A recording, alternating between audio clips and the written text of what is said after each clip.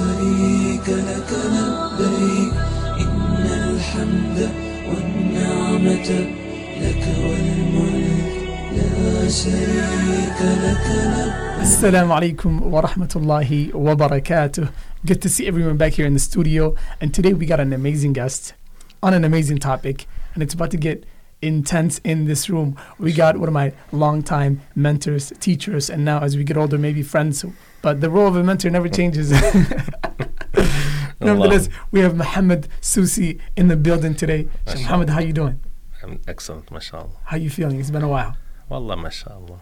How's the dunya been treating you? We did some visiting overseas, alhamdulillah. Oh, mashallah, mashallah. So we'll talk a little bit about that as we go, inshallah, and all the fatwas we gave back home. Definitely. Good to see you back. Today we're talking about Muslim attire, hijab, the beard, the style, the lights, the camera, the action, and all of the above regarding this amazing topic. And this is, sometimes a forgotten topic. And I think there's a big culture clash between the elder generation, the younger generation, and there seems to be a clash in every single family about what is appropriate and what is not appropriate regarding the Muslim attire. So do you think this is the case, Sheikh? Is there a culture clash regarding in this topic before we even get into it? Absolutely. Me and my kids have this clash almost every day. Yeah. Almost daily, yeah. Subhanallah. So the first key question that we want to get into regarding this topic is, what is appropriate in Muslim attire, in Islamic attire, and what is not, and what are we using? What are the, how do we evaluate this? Do we use culture? Do we use Islam? Is there a mix of between the two? So on and so forth. About everything. Okay, that's like the broad question. Okay. We'll get into it as probably take it in smaller bites, inshallah. Yeah. Bismillah, alhamdulillah, salatu wassalamu ala rasulillah wa ala alihi wa sahbihi wa man walah. Allahumma rabbi shrah li sadri wa yassir li amri wahlul 'uqdatan min lisani yafqahu qawli. Allahumma ameen. Assalamu alaikum wa rahmatullahi wa barakatuh.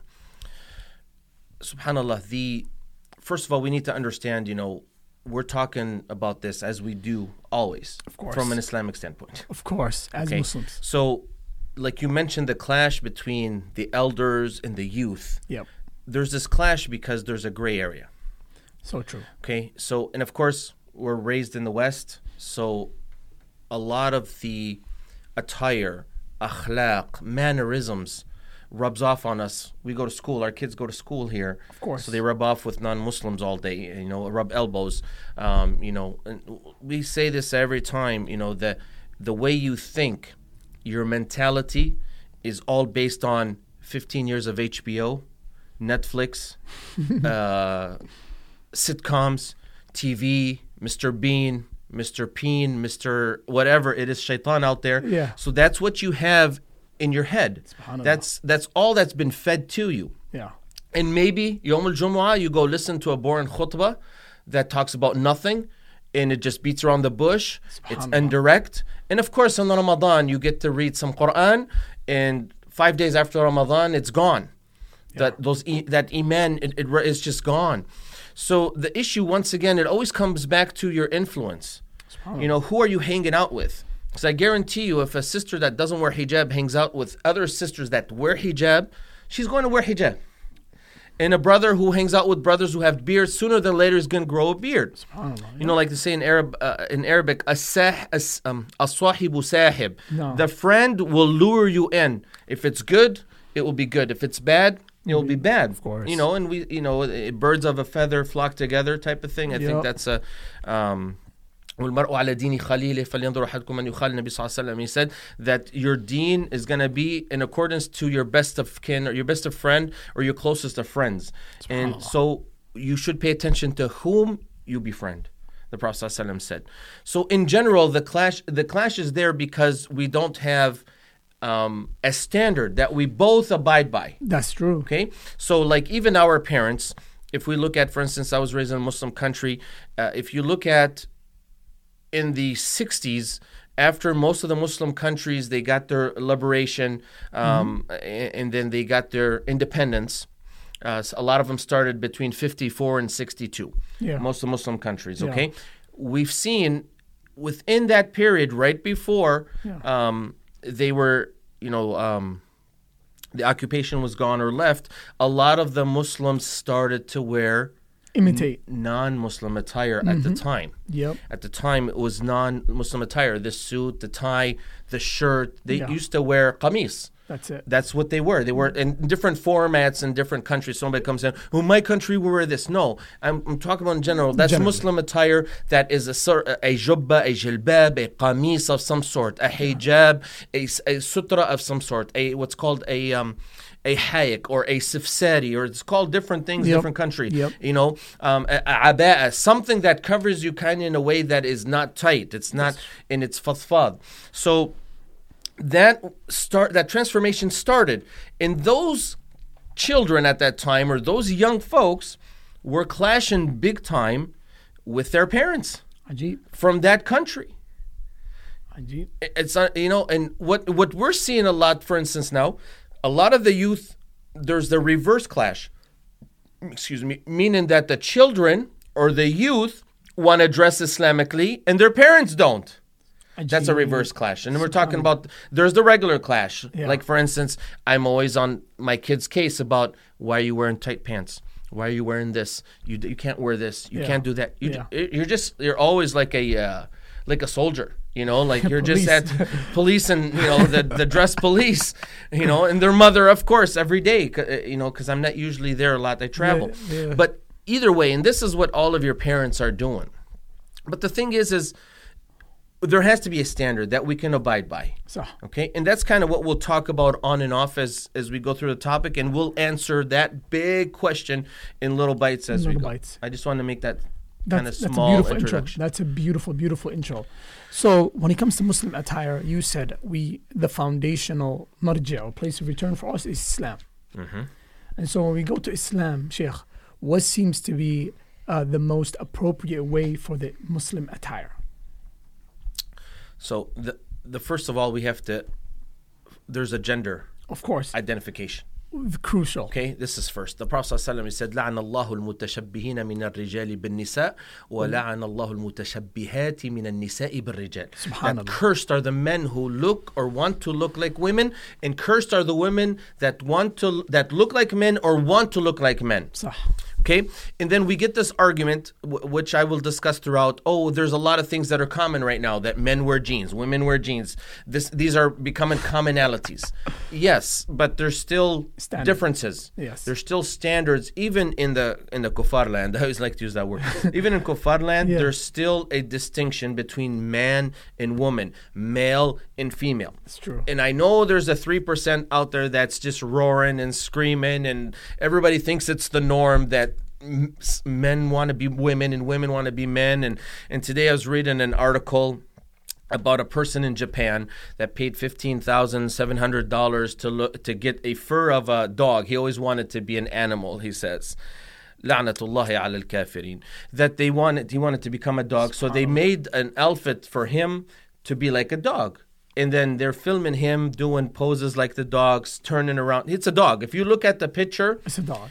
This is in Japan. Wallahi, I'm not. You guys think sometimes I make this stuff up. Wallahi, some of my buddies say, Muhammad, do you exaggerate in these things? And I said, I absolutely don't. It's so bad that you don't even want to believe it. You don't even want to believe it. You're trying to. So, and then, you know, the one that's liberated, she's on a leash with her friend or guy friend, and she's a cat, and she's meowing in the park, or she's a dog barking and if you say you have to be in a submissive role, then they say no, astaghfirullah, you know, we can't do that, you know.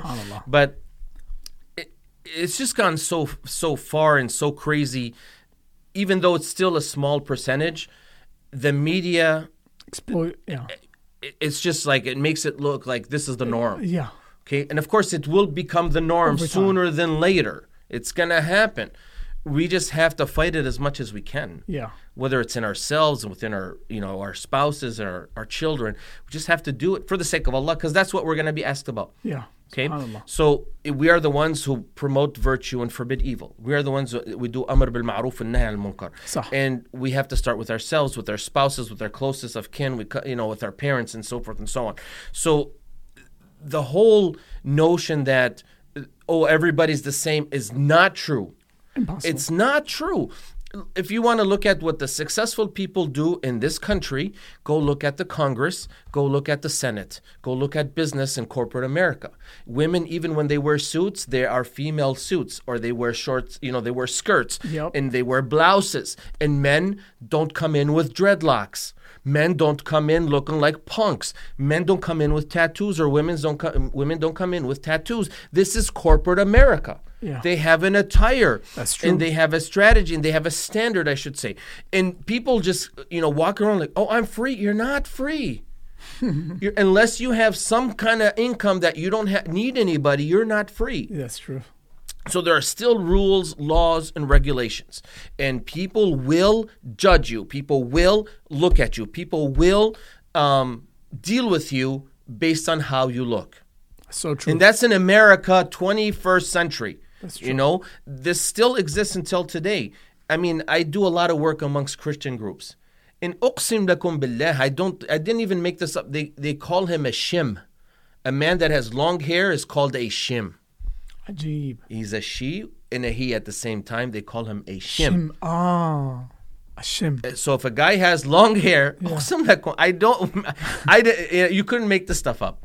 And these are people in the hundreds of thousands. It's not like 5 people under a rock somewhere. These are strong Christian groups that are throughout America. We just don't see these people. We don't hear about them, but they are out there.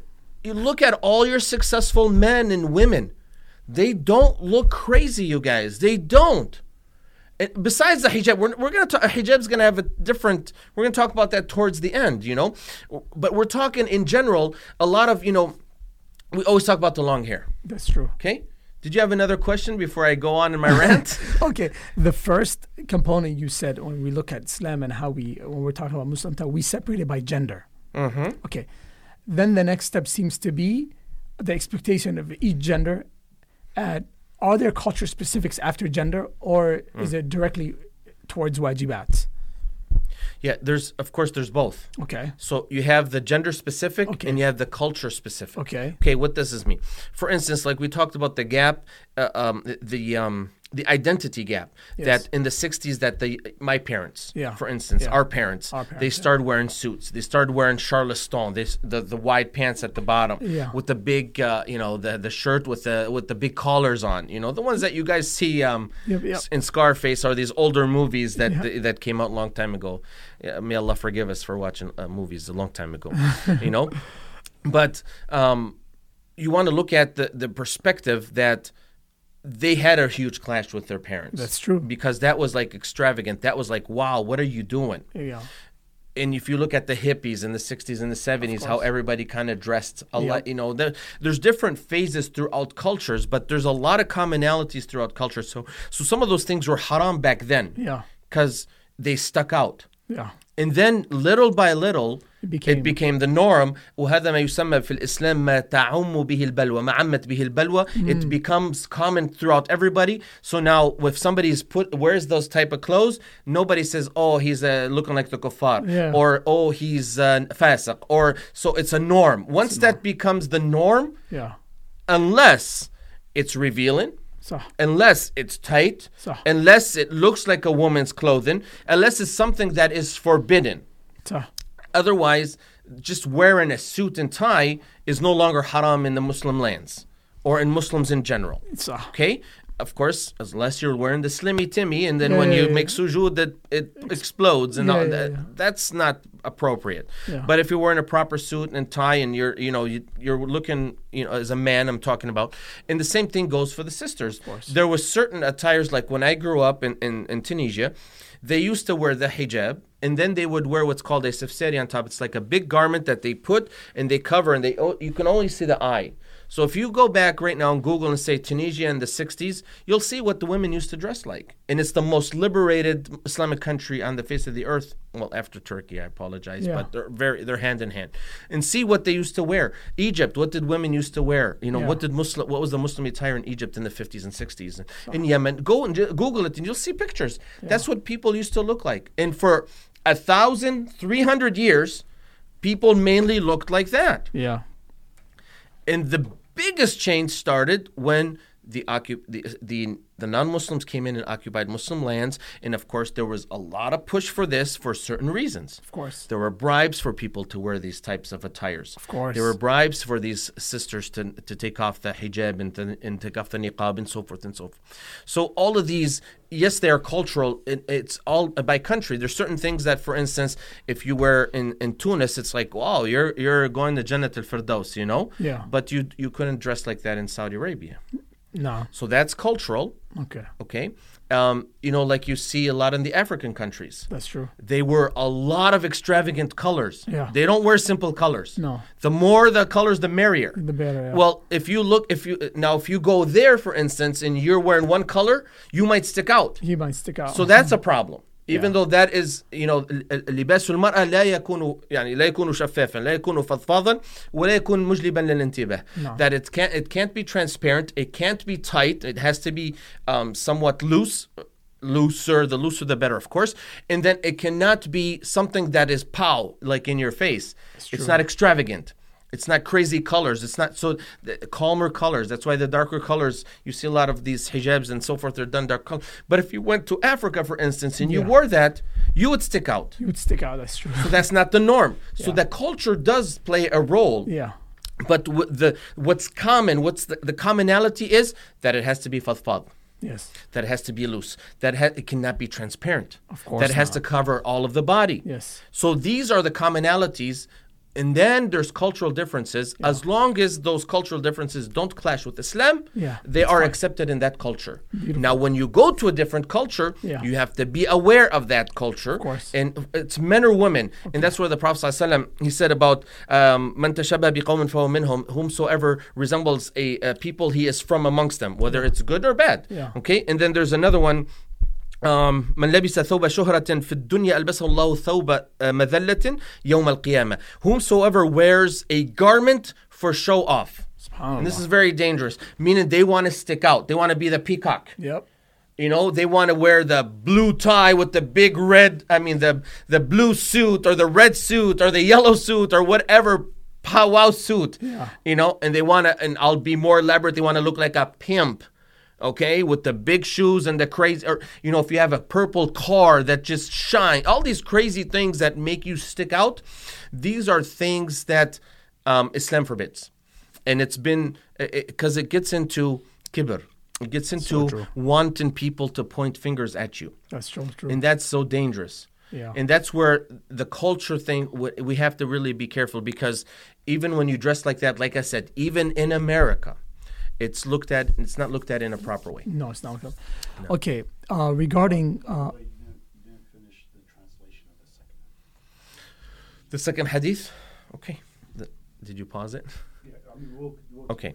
So, the Prophet ﷺ, whosoever wears a garment for show off, that Allah subhanahu wa ta'ala will put them in hellfire on the day of judgment, and they will be dressed with a garment to humiliate them. SubhanAllah. So they will be known. Just like those who are arrogant, they will be really tiny on the day of judgment, that people will be kicking them and stomping them because they want it to be grandiose and they don't want to show off in this dunya, and they want it to be better than everybody else and arrogant.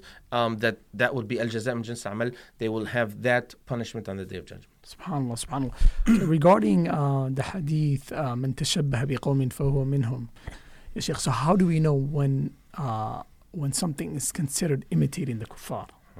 That thin line, especially now we live in a Muslim country, we live in a non-Muslim country with majority of even society in Muslim countries, even in a Muslim country, it's becoming the norm, because that's what they see on Facebook, that's what they see in the movies. Everybody's trying to do that. That's what's being pushed. Absolutely. Right? The culture and the lifestyle of the non-Muslims and their, you know what I mean? Mainstream media is pushing this narrative.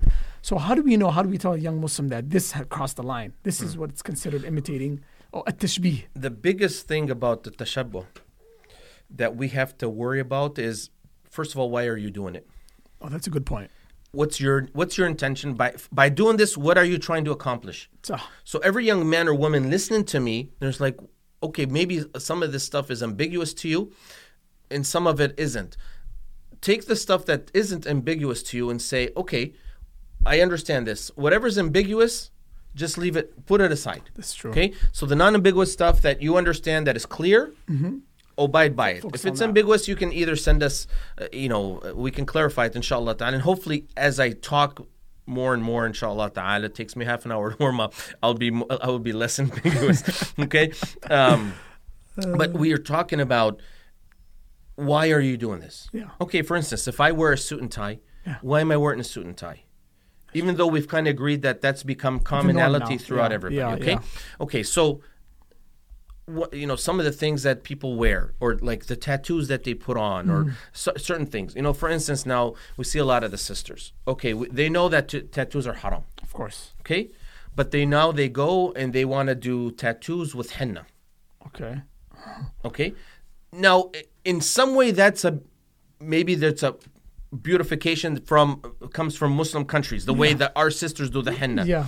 But now if you try to do a bolt on your arm, for instance, so it looks like a tattoo that exactly like the kuffar, Yeah. that is not permissible. Yeah. لأن هذا Well, هذا تشبه بعينه. No. Then the way our sisters do the henna is they do the flowers. We know all the designs. We Actually, know. the kuffar are imitating our sisters that's of true. the henna and stuff like that, right? Yeah. So, but when we go, and for instance, we have some sisters that don't wear hijab. May Allah give them hidayah. They'll put something underneath here or a flower, but they'll do it with henna or whatever type of non-tattoo material that she'll use or whatever it is. Yeah.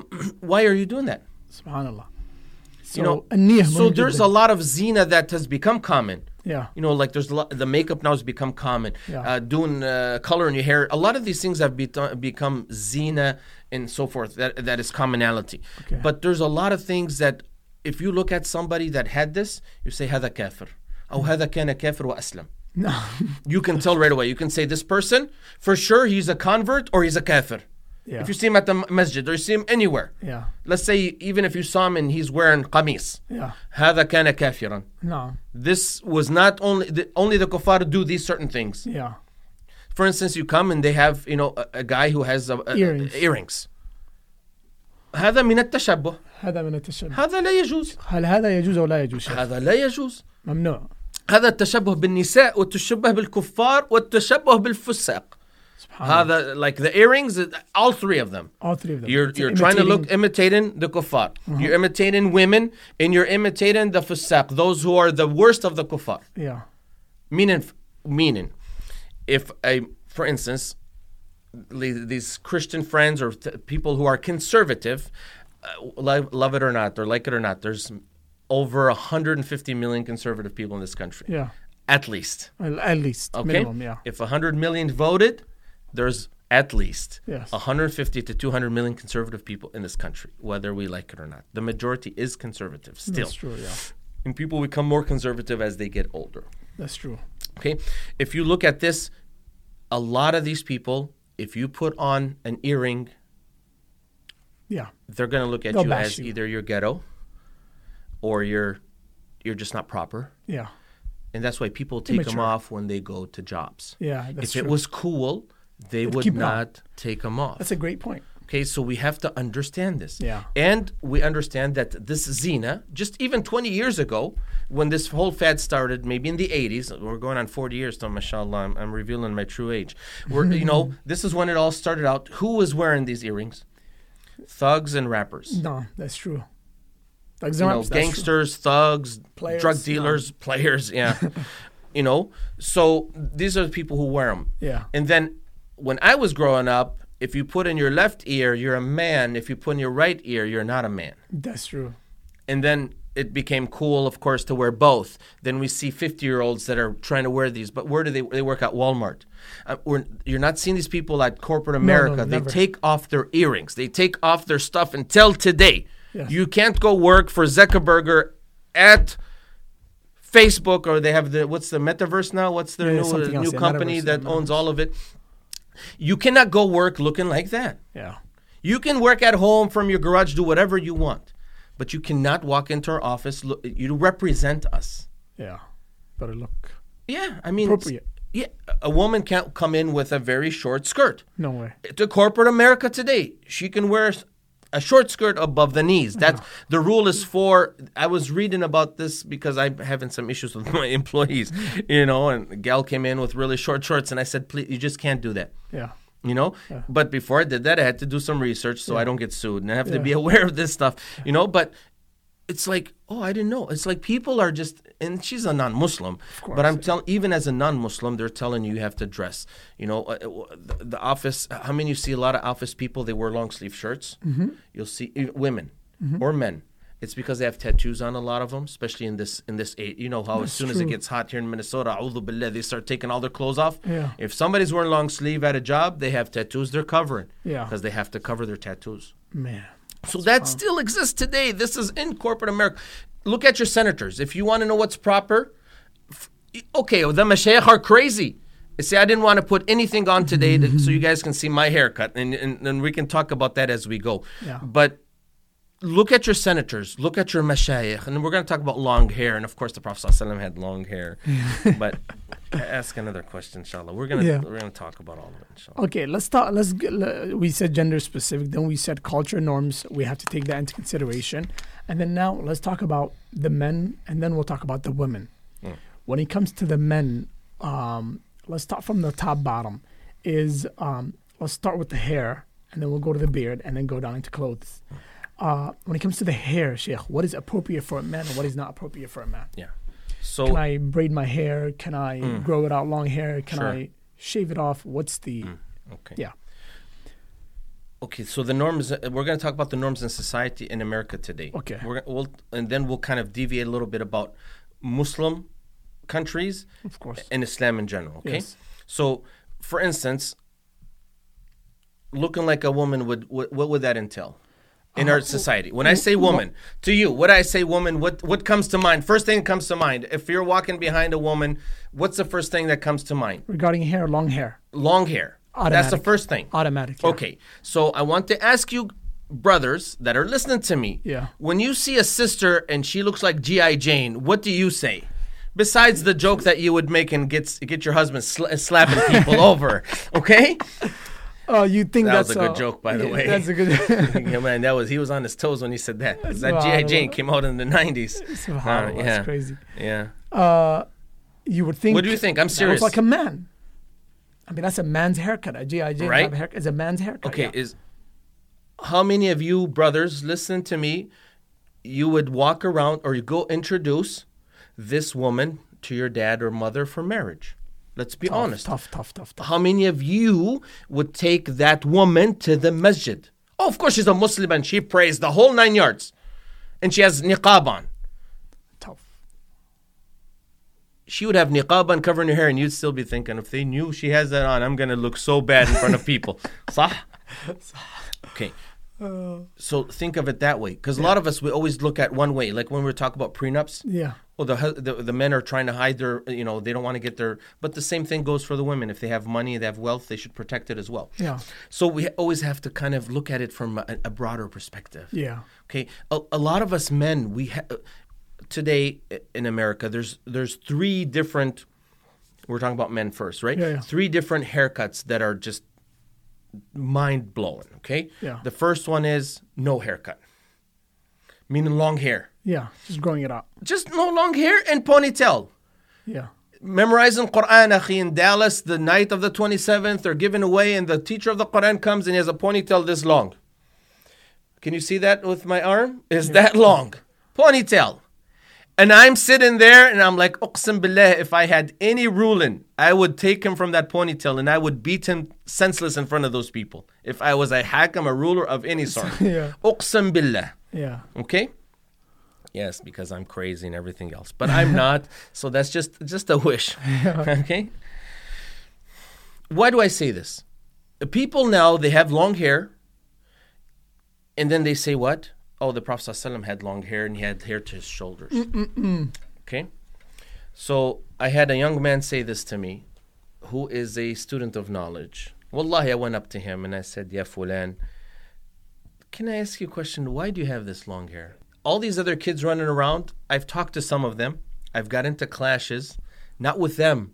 Wallahi, not with the kids. No, but 18-year-olds, because my son just turned 18. Yeah. 18-year-olds. Yeah. Wallahi, they were more respectful and understanding than their elders. parents. Oh, Ajib. Uqsam bi Rabbil Kaaba. A lot of this happened in Ramadan, man. I was like the hair police. In Dallas, there's a lot of long hair because remember I told you guys they had they get up from the salat and they're doing the posing and everything. It drove me nuts. I just became I just became the hair police. Yeah. But may Allah forgive us. The shaitan, of course, sometimes he makes you focus on things to ruin your ibadah and so forth, or maybe it's just something in the nafs. But so I'm asking. He said,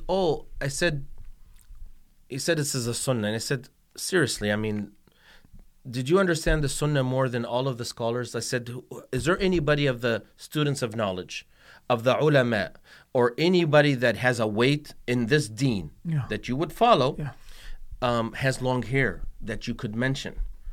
That's a good point. From the past 100 years that we have pictures of ulama and students of knowledge, we don't have anybody with long hair. Yeah. Akhi, if they bring it down to here, it's because they just didn't cut it, whatever. But nobody's putting a ponytail, akhi, or braiding their hair, or doing dreadlocks. A'udhu billahi. Nobody's. That's a different case, I mean, people are trying to look like Bob Marley and say this. The Prophet ﷺ used to. This is disgusting. So I said this, and what did he say? Of course, he had an answer. He said, "Oh, Al-Arifi, Sheikh Al-Arifi." Has long hair, Muhammad Al-Arifi. I said, when's the last time you saw Muhammad Al-Arifi without his ghutra and without him covering? That's true. Let's say he did. Let's just say he Let's say did. he has it. I said, Al-Arifi is only one person. He doesn't represent the ummah. Yeah. If what you're saying is accurate. That's true. If what you're saying is accurate. And wallahi, I had one person pull out the video, and Arifi was wearing normal attires in London, or he was in UK. So it was a picture, and he had hair to here. Nothing like to write home about. I said, we're not talking about that. We're talking about the ponytail. We're talking about the way that we do our hair. And he said, because if I do sujood and I get up, my hair falls. I said, if you cut it, it won't fall. And what was the answer? He said, only you Arabs have problem with the hair. And when he said that, I understood that his parents did not like it because he's Arab. And I said, Fulan, I left him a lengthy message, and I'm telling you guys this story for a reason. Nobody knows this brother or whatever. I just want you to understand that, wallahi uqsim billah, we are out there not just creating chaos, we're trying to create awareness for the sake of Allah. Yeah. That's why we're doing this video right now. Yeah, for sure. I want you young men and women to really understand what is wanted from you, what you can and can't do, and how to navigate. It's very important, okay? So coming back, and this story illustrates a lot, Wallahi, after Eid, he had his hair cut, and I went up to him, and I kissed him, and I said, Alhamdulillah that you pleased your parents. He's like, yeah, you have to please the mom. And he told me this, and that's how I knew. Yeah, of course. I told you guys, ENTJs are high in intuition, they're dangerous, And he said, yeah, his mom didn't like it. And I said, your mom doesn't like it? Get rid of it. Don't let your hair take you to Jahannam. Yeah, case calls. It's not worth it. Yeah. Akhi, it's a lot of maintenance. It's a lot of maintenance. I've tried to have it just grow, normal, because I don't have time to cut it, like 2-3 months. It's a headache, akhi. It's a big time headache, yeah. And every once in a while, I just go and I buzz it, But having that said, the men should not look like the women. If in general women have long hair, in our day and age, men should not have long hair. Period. Yeah. Okay, the Prophet ﷺ did have long hair because in his time, they used to have long hair. They used to braid the hair. We're not negating none of the hadith. You're going to go read and say, oh my Allah, the Prophet ﷺ. The Prophet ﷺ did not talk about the hair. The hair was not important. There's 35 hadith talking about the beard. Okay, and how to let the beard go and to trim the mustache. And to do opposite of the Yahud. And to do opposite of the Yahud, Allah yarham walidikum. What do the Jews do with their hair? They grow it out. Don't they have it coming down? This is almost like dhafira. It's almost like... Yeah. So if they do that, and we were told to do the opposite of the Yahud, what should we do? Yeah. Okay, when the Prophet ﷺ, when they went to do Umrah, what did he say? رضي الله عن المحلقين. No. صح? How many times did he say it? He said it 3 times. And then those who did, muhalliqeen is those who shaved off their hair to 0, like we do in Umrah. No. And then they asked him, they said, Ya Rasulullah, wal muqassirin. And those who just shortened their hair, he said, wal muqassirin. Yani, the Prophet ﷺ, if this was important to have long hair, he would have explicitly, Yep. and we wouldn't be shaving our heads off, as the sunnah is to shave the head off. That's because true. what the Prophet ﷺ lived before Islam in Jahiliyyah, in the few years as he was given da'wah, the Prophet ﷺ had to look as close as he can to his qawm, so they did not point a finger at him. That's a good point. Once the dawla, the Islam became the norm, and they were strong and they were powerful, and they came into Mecca, nobody was having their hair long. Yeah. There's historical and prehistorical facts that we need to look at about the hair, about the Prophet ﷺ. And the ulama said, النبي صلى الله عليه وسلم لم يحلق شعره انشغالا عنه ليس انشغالا به. Ajib. That the Prophet ﷺ was too busy to cut it, not he was too busy making it look beautiful. Ajib. 2 separate things. Nah. So in Hudaybiyah, we remember when the Prophet ﷺ, he told everybody to shave their head off, and they didn't listen to him. And he said, "Halak al-qawm ya Salama." And Salama said, "Ya Rasulullah, if you start shaving your head, they will all follow you." And he said that the Sahaba, they almost were chopping each other's heads off. They responded so fast because they weren't sure if the Prophet ﷺ meant it was an order or they were, So alhamdulillah, Allah subhanahu wa ta'ala saved the Muslims that day, because if they did not listen to the order of Prophet ﷺ, they would have all left Islam. Ajib. This is of the mercy of Allah subhanahu wa ta'ala. And who gave him that wisdom? A woman. Subhanallah. A woman.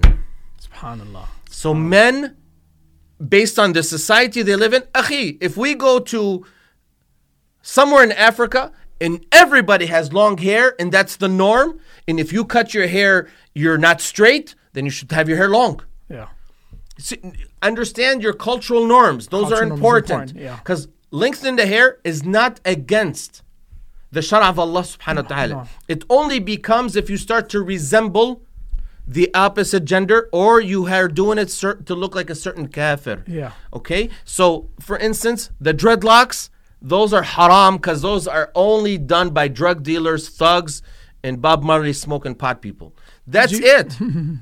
Nobody's doing that. Nobody with their right mind is having dreadlocks. And it's nasty, akhi. The dreadlocks are nasty. You stay for months, you don't wash your hair. Subhanallah. And then when you make janab and you have to make tahara, how do you kind of try to find... It's just bad. Akhi, why do you lose your deen over something that doesn't even help you? It's not going to help you in corporate America. Uqsim billah, if anybody came to me with that hair, asking for my daughter's hand, if they had the qira'at al-ashra wal kutub al-sitta, I would never marry them my daughter. I would never, even if they chopped it off and said, ana tubtu ilallah, I would give up on them all entirely. Yeah. There's certain things you do in life, they will ruin your life. I'm just saying, that's the me. reality. Of course, that's me. You guys can do whatever you want. That's me. Yeah, that's the reality. Yeah. So we have to be very, very careful. So about the hair, we started with the hair. Okay? For the men, you have to look like a man in your culture. Yeah. Very simple. Yeah. Like a man, you're a straight Muslim. You wear straight, how straight people wear their hair, and I mean straight. Straight. Yeah. Like a man, like straight. A man, like a real man. So you have your hair short. Okay, you don't look like a monkey. And looking like a monkey is al-qaza. Al-qaza is you shave one side and you leave the other, or you do any taper is okay. Okay. Taper, like something like this, as long as it's not looking like it's cut off. And that's why I did my hair like this for this particular reason. And I didn't wear a kufi so you guys can see what I'm talking about. Yeah. As long as it's tapered and as long as it looks neat and it's all the way around, it's nice. Yeah. That's what Islam is asking of you. Okay. If you leave your hair to the here, for instance, make sure it's nice and it's trimmed and it looks nice. Yeah. Don't put in a ponytail. Once you start putting a ponytail, or you wear that bandana thing that looks like a comb. I don't know what they call that thing. That thing's driving me nuts. I want to know what the name is. Maruf, yeah. That was known. Only women did that. Only women did that. And they still, until this day, to hold their hair. And only women do it. So when men do it, it's a resemblance, akhi. Big time. It's very bad. No doubt. So however you do your hair, like we see a lot of the youth today, they have like their hair going, they're trying to look like a basketball player, and they shave all the way at the bottom. That's a type of qaza. That's a type of, that's either makruh or haram. Yeah. Avoid these things. you can have your little puff going on if you think you want to have a little, your hair is hard to manage or whatever it is. But make it look nice. Akhi, if you want to know, if you're, for instance, if you have thicker hair, or if you're dark, or if you're black, and most of my audience is Somali. I love my Somali peoples. Go look at how the black people here in this country used to dress and how they used to do their hair in the 60s, 50s, and 60s. Pull up any picture that you want. Any picture. Look at Muhammad Ali, how he used to, rahimahullah. Yeah, nice, short and clean. Akhi, that's it. So if you want to do your little puff, you want to make it nice and neat, that's fine. You want to spend all this time doing it's a lot of maintenance. Yeah, it's a lot. It's a lot. Ask your sister and your daughter, like, it's too much. It's a maintenance. But they know that's a beauty. It beautifies them. Yeah. So when Aisha said that Allah subhanahu wa ta'ala made the men beautiful with the beards. That's true.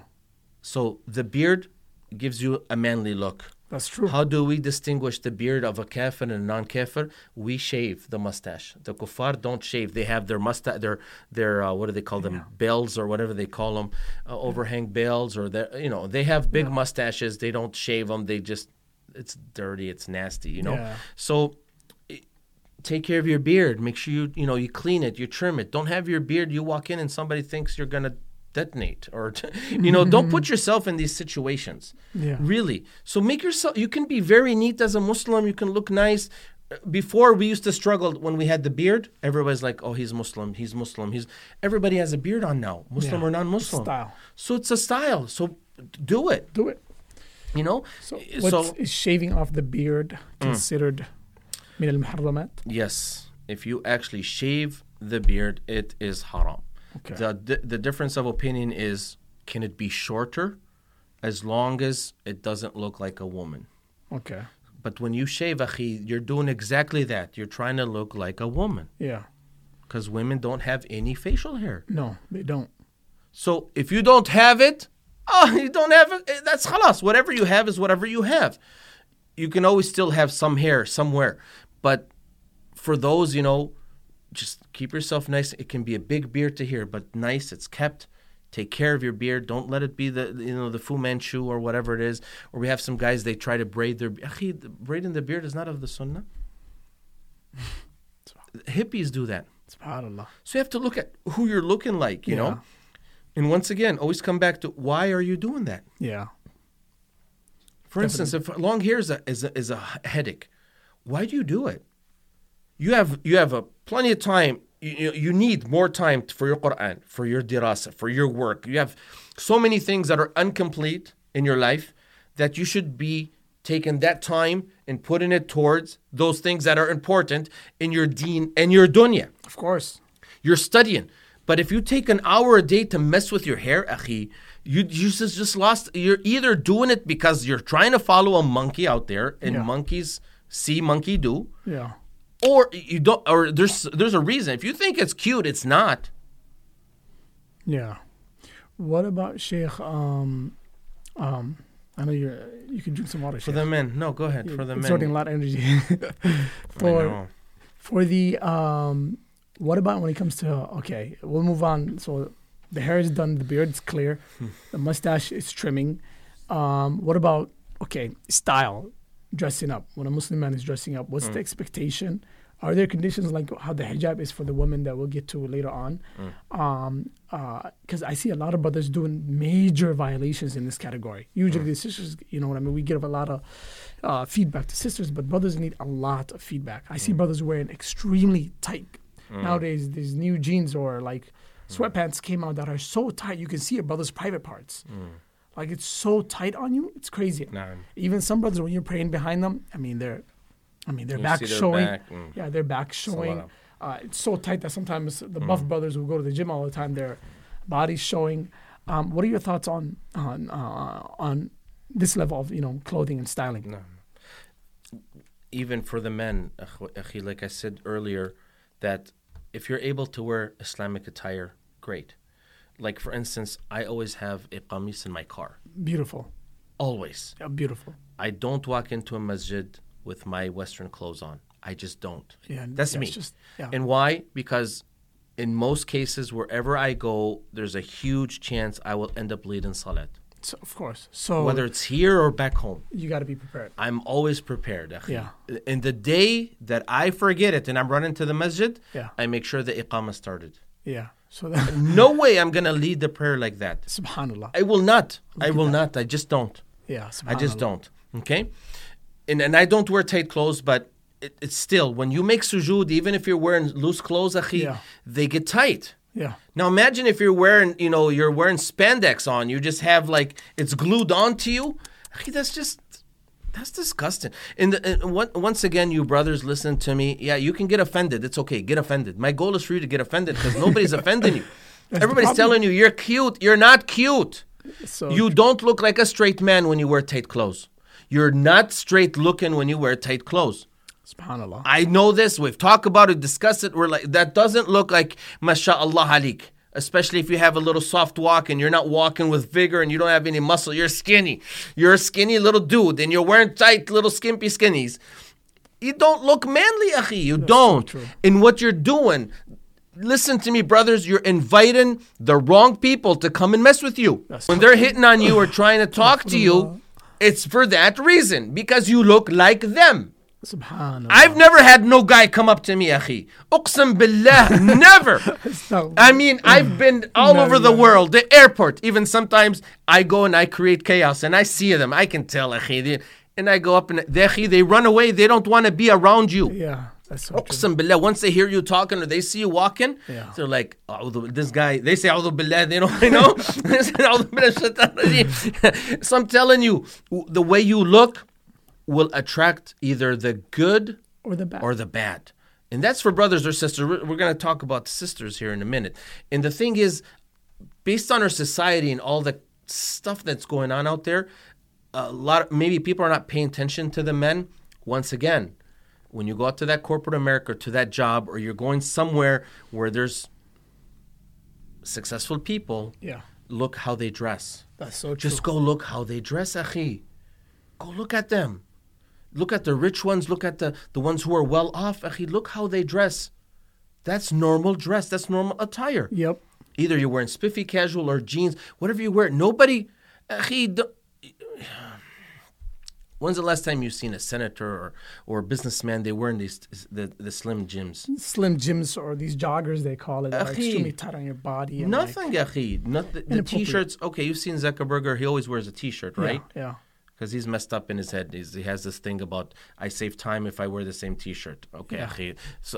So we are so good at wasting time, and the kuffar, they waste no time. It's like total opposite. Anyways, look at the t-shirt, akhi. It's true. It's loose. It's just normal t-shirt. normal t-shirt. You're Simple. not seeing any Design. body anything. parts. You're not seeing nothing. Pair of jeans, and away they go. Yeah. Very simple. And when they wear suits, it's the same thing. Very simple. You don't see successful men wearing tight suits either. No, they don't. So that should be a good indication. Of course, you don't see in your mashayikh or students of knowledge wearing it either. No. So then that, from an Islamic Indication, standpoint. yeah. So I'm talking, I always want to go back to the culture because everybody say, we're living in America. Yeah, we're yeah. living in America. Yes, we're living in America. So look at the kuffar, how they're dressing, because they're the majority right now. Yeah. When we become the majority, that would be a different story. We'll have a different fatwa at that time, depending on what the Muslims look like at that time. Yeah. But still, always go back to that and look at what is appropriate. Yeah. Okay? And then that has to coincide with Islam. Meaning what? We don't wear any shorts above the knees. Okay? Okay, now you're wearing fadfad. So there's the cultural, Yep. and then there's Islamic. Yep. So they both have to coincide. Yep. All right? For the men and for the women. Yeah. So the men, for instance, can't wear anything tight, just like the women don't wear tight. That's a Women good have a different, Standard. they have to be protected and so forth, as we talk about the hijab. But for the men, you don't wear these short shorts. Sometimes some people go in the salat and they make ruku' and they're pulling their shorts down. Oh, yeah. That's what the sisters used to do that wear mini jeeps or whatever it is, mini skirts, and they go into the public place, they pull down the skirts. Yeah. That's what women used to do, akhi. Ajib. Why don't you just wear regular pants, akhi? What's wrong with regular pants? Even if you wear the 3/4 that are down to the half of the leg. Yeah. Okay, that's fine. You make sujood, you make ruku', they're loose. They're okay with that. Even though I wouldn't wear it, I'm okay with it. True. Islamically, not me. It's Yeah. not me. I don't make up the rules. But I'm just saying stuff like that. You know, for instance, your T-shirt, even if it looks like it's decent right now and it just barely comes over, but when you make sujood, It's gonna it go reveals stretch your out, yeah. back. Big time. And then you're not covered and your aura's showing. Now your salat is nullified. Yeah. So even if you pray at home, Anywhere. you know, so be mindful of these things. You know, I was listening to somebody, was talking once, and he said, I always make sure I wear the proper underwear. Okay? Interesting. He said, why? He said, if I get into an accident and I have pink underwear, they're not going to think I'm a straight man. This is a kafir, akhi. Look at how they think. Look at how they think. And this was back in the day. I'm sure now everybody wears pink and it's the hip No, thing. no, You know? no. But I'm just telling you, you have to be mindful as a Muslim. You know, your phone, your everything has to, don't put on weird colors on your phone. Yeah. Don't get a pink phone. Don't Ustad, all these things with the men. yeah. Like, okay, one thing I forgot about the attire. The Prophet ﷺ, he saw one of the Sahaba, he had on a red shirt, just a red shirt. Okay. He said, "Idhab wahdihi li zawjik." Go give it as a gift to your wife, meaning do not wear this. Meaning men do not wear red shirts. We Ajib. don't wear pink because my little daughter wears pink and she's the pink fashionista and pink is for girls. So we don't wear pink. Okay. And I know it's hot now, the pink with the blue camel or the blue Yeah. crocodile or the blue, Whatever whatever it the might be. style is. There's the camel and then there's the Lacoste and then there's the... So polo. should color be considered? Absolutely. So color should be considered. There's colors for men And and there's there's colors colors for for women and there's gender neutral colors. That's a very, very good point. So we have to be aware of the colors as well, Of akhi. course. So, if you're wearing a shirt, once again, if you're wearing a pink shirt with some shorts on, you might get approached by the wrong guy. That's all it is, akhi. I'm serious. SubhanAllah. Okay, Sheikh.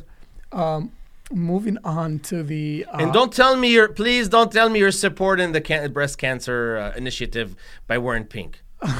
Wallahi, akhi, just don't. SubhanAllah. Yeah. I'll tell you guys a story, just so you understand where I'm coming from. Yeah. You guys know the license plate for instance, some of these companies have a pink license plate, meaning they are supporting Yeah. whatever your taxes, you pay a portion of it Yeah. that goes to the breast Certain cancer. causes, yeah. It's Breast Cancer Society, okay? And subhanAllah, this guy, his wife is overseas. So he sends her a picture of the license plate because I think she was a cancer survivor or something, meaning I'm in solidarity with the cancer. And he just said, hey, what do you think of this license plate? She said, it's pink. That doesn't look manly. The wife was saying it's not manly to have the pink on. SubhanAllah.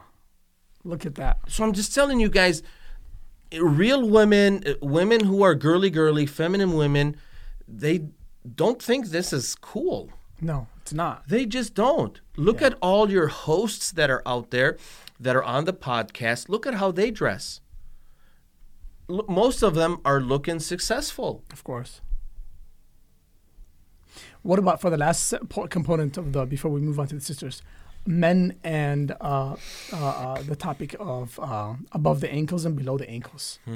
What's in accordance with the deen and what's not? You see a lot of brothers dragging their pants all the way to the floor, and that's kind of an... Okay. your thoughts on now? The dragging of the pants, akhi. If you look at the Prophet ﷺ, he said, anything that's under the ankle is in hellfire, will burn. Okay? So now, and there's a few hadith. I'm going to sum them all up to you, give you the little small summary, and then you can, if you want to really in-depth research this, you can. Okay? Yeah. We come back to the cultural first. Okay. If you're sagging your pants and they're too wide, because 20 years ago, baggy and saggy was the thing. Yeah. None of your successful people, once again, are wearing that. No. Or even today. No. So if your pants are on the floor, it's either you look poor or you look homeless. Yep. That's not in anymore because now it's actually above the ankle to be hip. It's right at the ankle to be hip. Yeah, that's true. Tight and above the ankle. Shaitan, akhi, shaitan. Subhanallah. Shaitan They manipulates say people. so that your shoes are apparent. Yeah, your shoes We'll and see. your ankle and the way you wear the socks, and then you wear the socks that are blue and pink. We keep track of this whole fashion stuff, akhi. It's just, but anyways, it's just the youth, So coming back to that, the al-khuyala, the ulama said, are in three things. It's in your qamis that you wear, Yeah. meaning the qamis cannot be below the ankle. Okay? it can't be in the burnos, the one that, like, if you see in North Africa, they wear something that keeps you warm. Okay, it's almost like a cloak or a cloak. Yeah. A cloak or a coat of some sort cannot be below the ankle, because this is هذا لفيه التحريم الصريح. Okay. هذا فيه التحريم الصريح. المالكية, for instance, they talked about if you wear pants and you're not sticking out, لا يدخل فيه التشبه.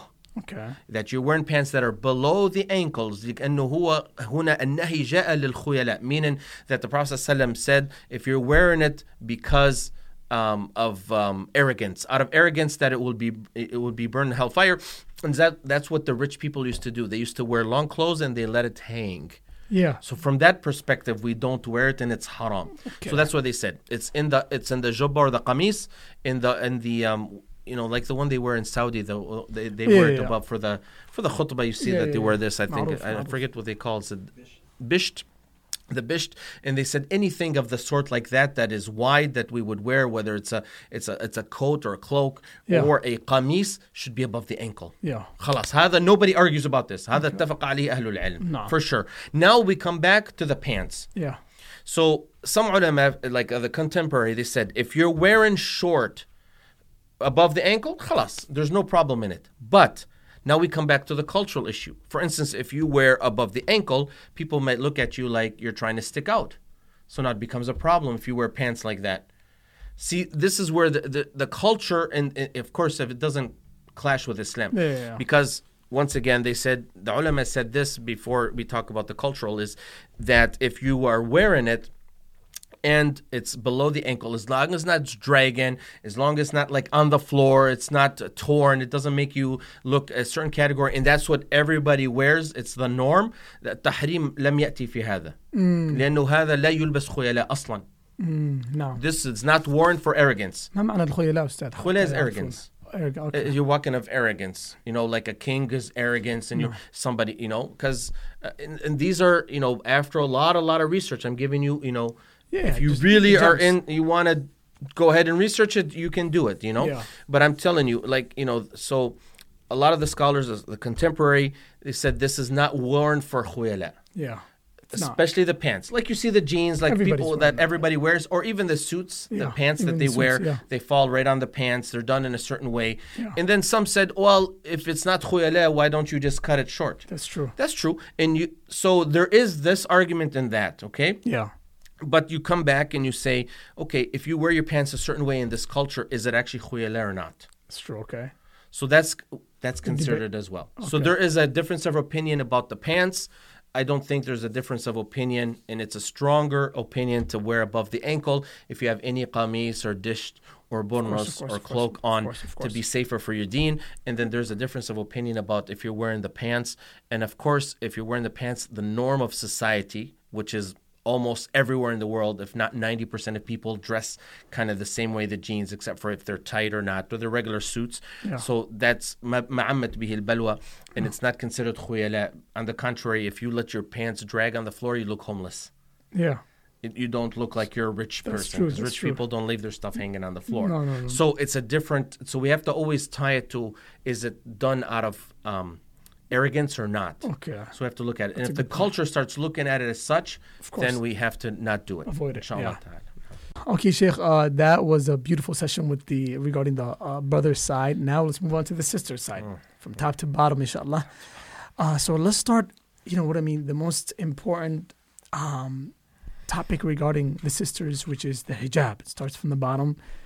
And it usually goes all the way to the bottom. But let's start it from the top, because many sisters, there's a narrative being pushed by the kind of the liberal secular society that hijab, number one, isn't a wajib.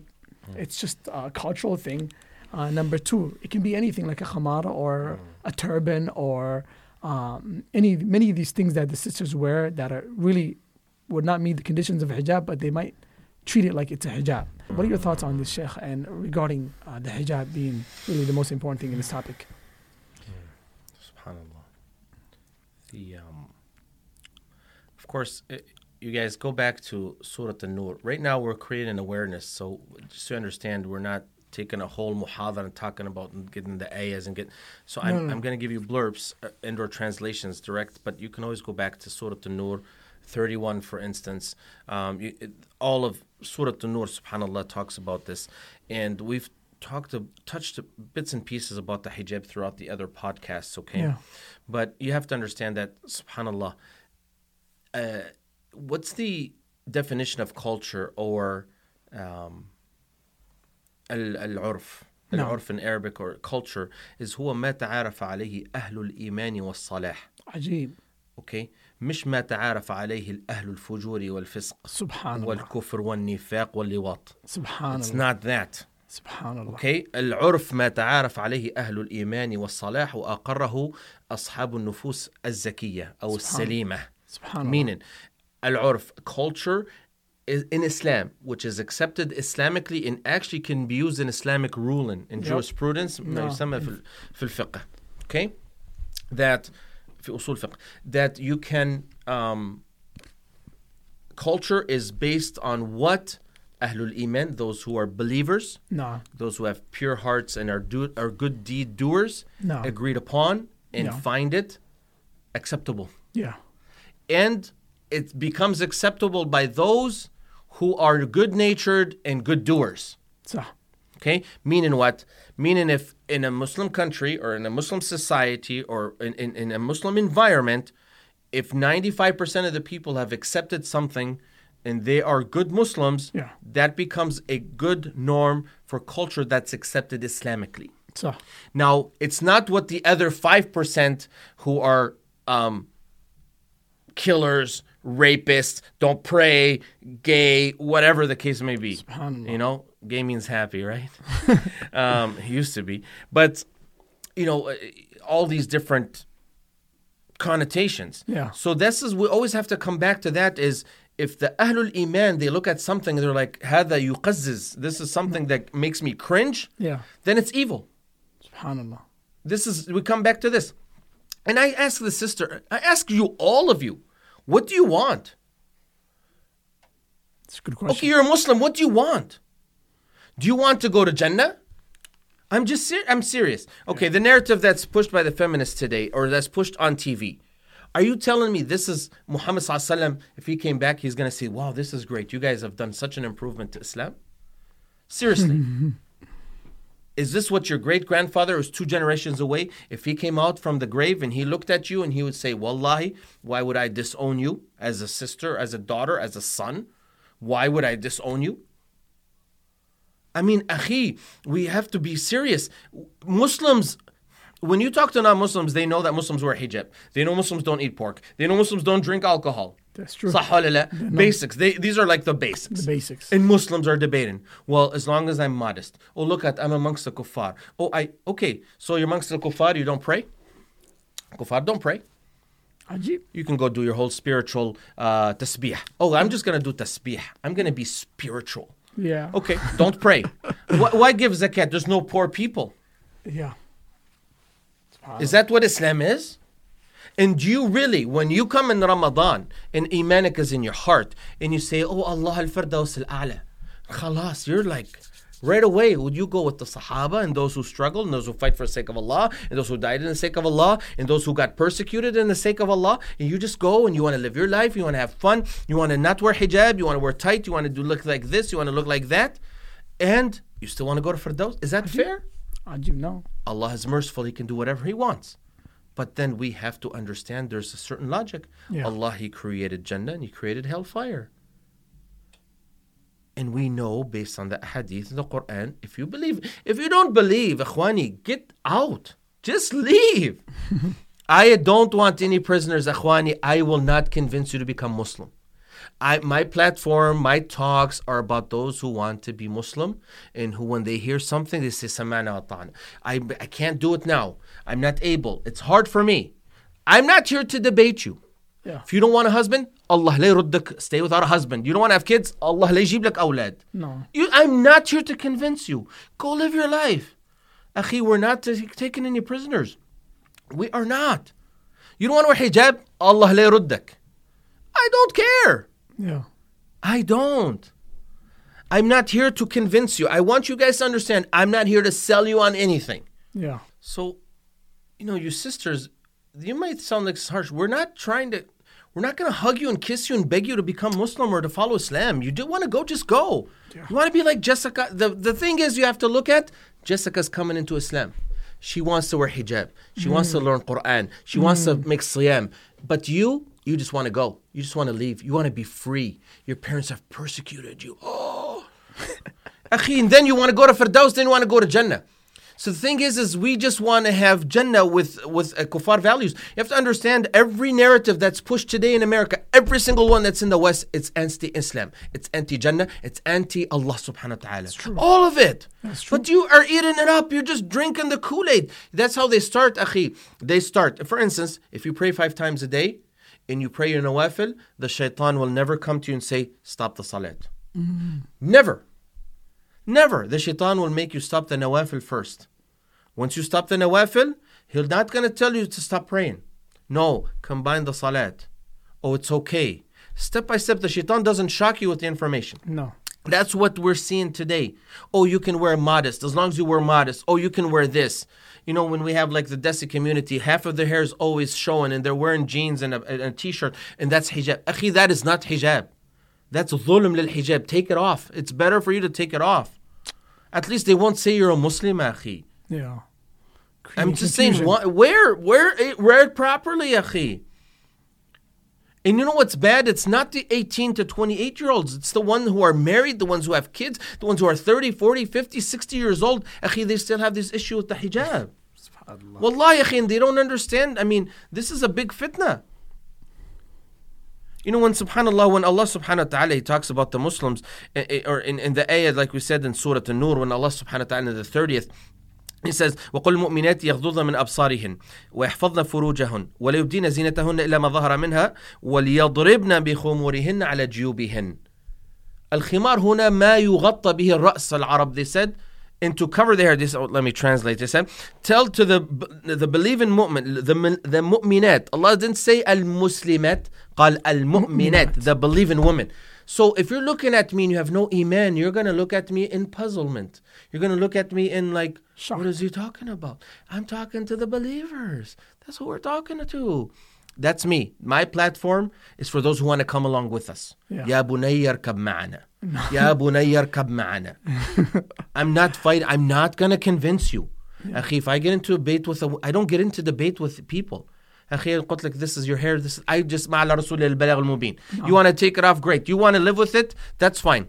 But you'll understand. Once Allah sends somebody to show you and you don't do it, you'll see the reprimand down the road. Uqsim billah. There's no doubt about it. Everyone that was Allah sent somebody to, they will see it sooner than later. Yeah. And they will remember that time they stood there and they're, oh, wallahi, Allah sent me this person, but I wasn't ready, or I didn't want to be ready, or I didn't care. Subhanallah. That's if Allah wants you. If not, you'll know on the Day of Judgment. Subhanallah. So when Allah subhanahu wa ta'ala say to the believing women to lower their gaze, the gaze is not just to the men. And today we see that women are more and more masculine. They're in their masculine. So they're looking for the buff, that guy, the cute guy. Oh, I want him to be cute. Cute never took you to Jannah. A cute man is not going to take you to Jannah in most cases. Most cute men, they're not Jannah material. I'm sorry, they're not. Just the reality. And I'm not talking about good looking. I said cute.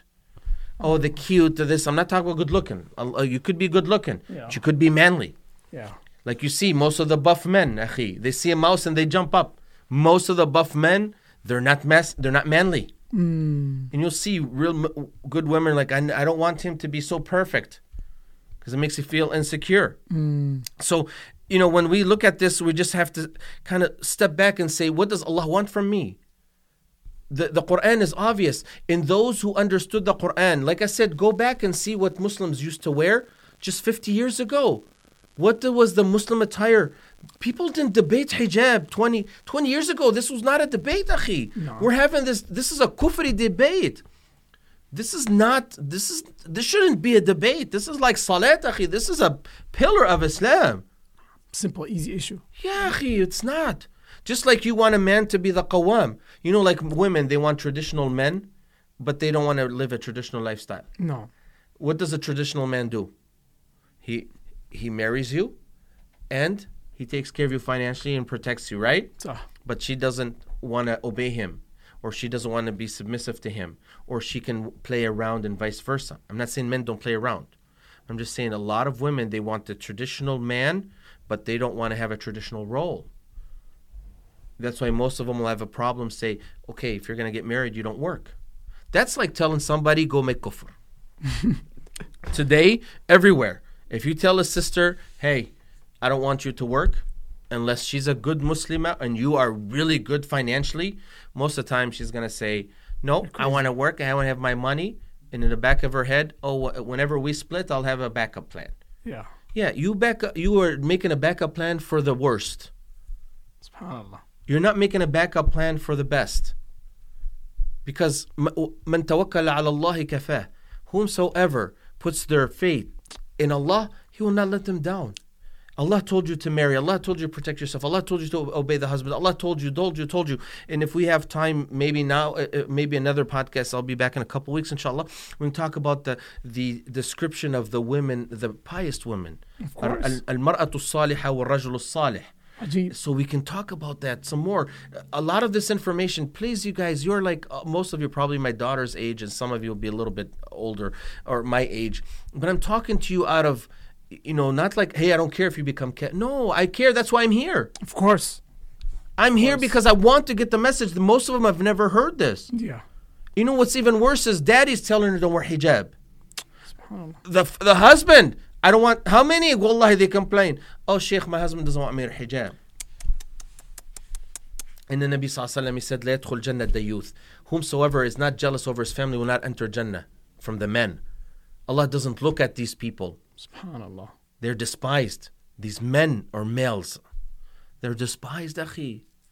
Please, this is not a debate. Hijab is not a debate. SubhanAllah. Just like beard is not a debate. The beard is not a debate. It's not. You shave it, you look like a woman, it's haram. Yeah. Both. Shaving it is haram and you look like a woman. It's a double whammy. Mm-hmm. Very tough. Serious, you guys. It's haram. It's not a joke. Hijab is haram if you don't put it on. Somebody's going to cut that and say he said hijab's haram. So the hijab, it has to cover. The hijab and its necessity, why is it called hijab? It's a protection. Yeah. Al-hijab يحجبك عن الآخرين. It protects you from the others. It covers you from the others. Can you guys listen to me carefully? Just listen. I know even the da'is today, they don't want to talk about this stuff because they don't get views, they don't get likes, they don't get clicks, they don't make money. They don't make money because the base 65% of people on social media are women. These are statistics.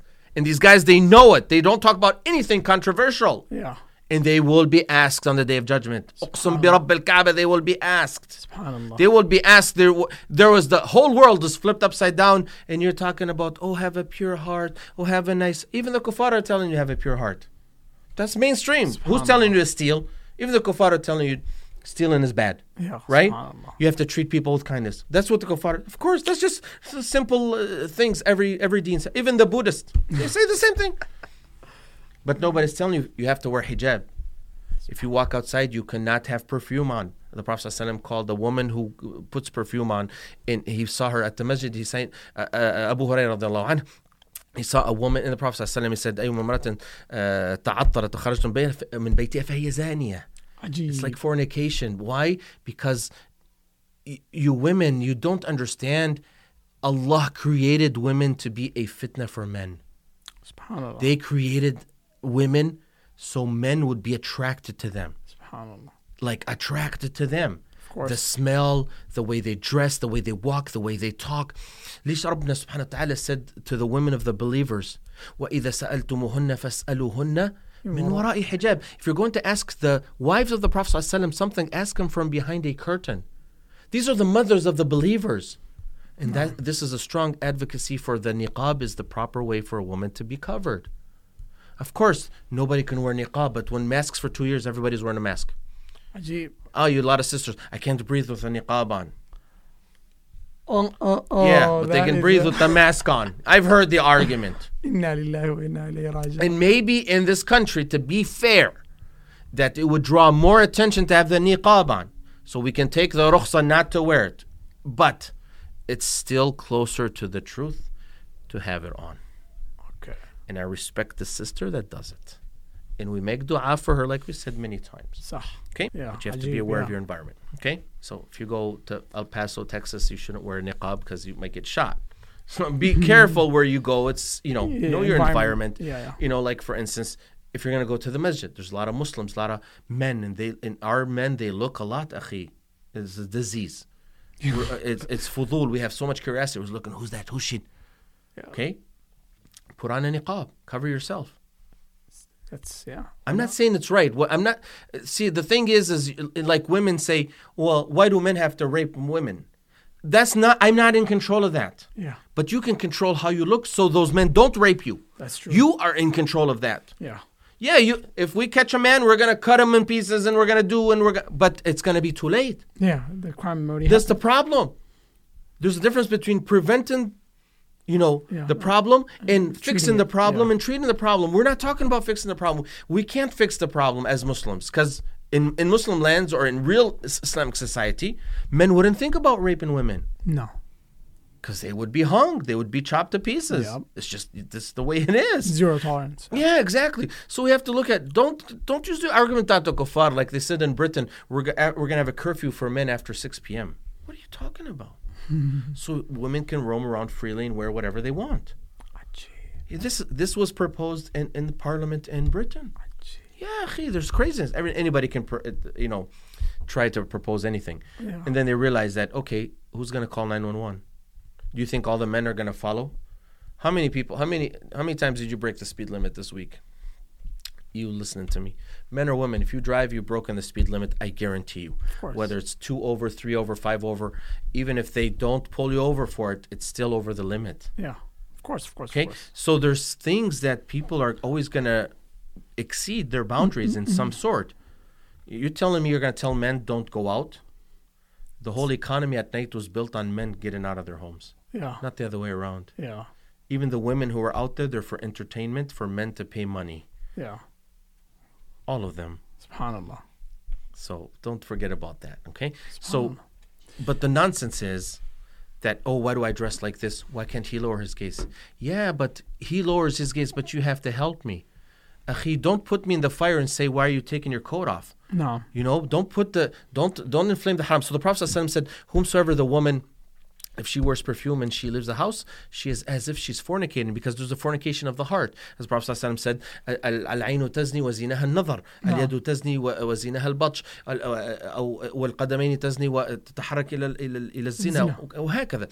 So all these different parts and limbs of the bodies, they do commit zina, whether it's partial or they help, or it's a fitna, akhi. Women are a fitna for men. And this is why Allah subhanahu wa ta'ala, please listen to what I'm saying. He said, وَإِذَا سَأَلْتُمُهُنَّ مَتَاعًا, if you're going to ask them something you need from them.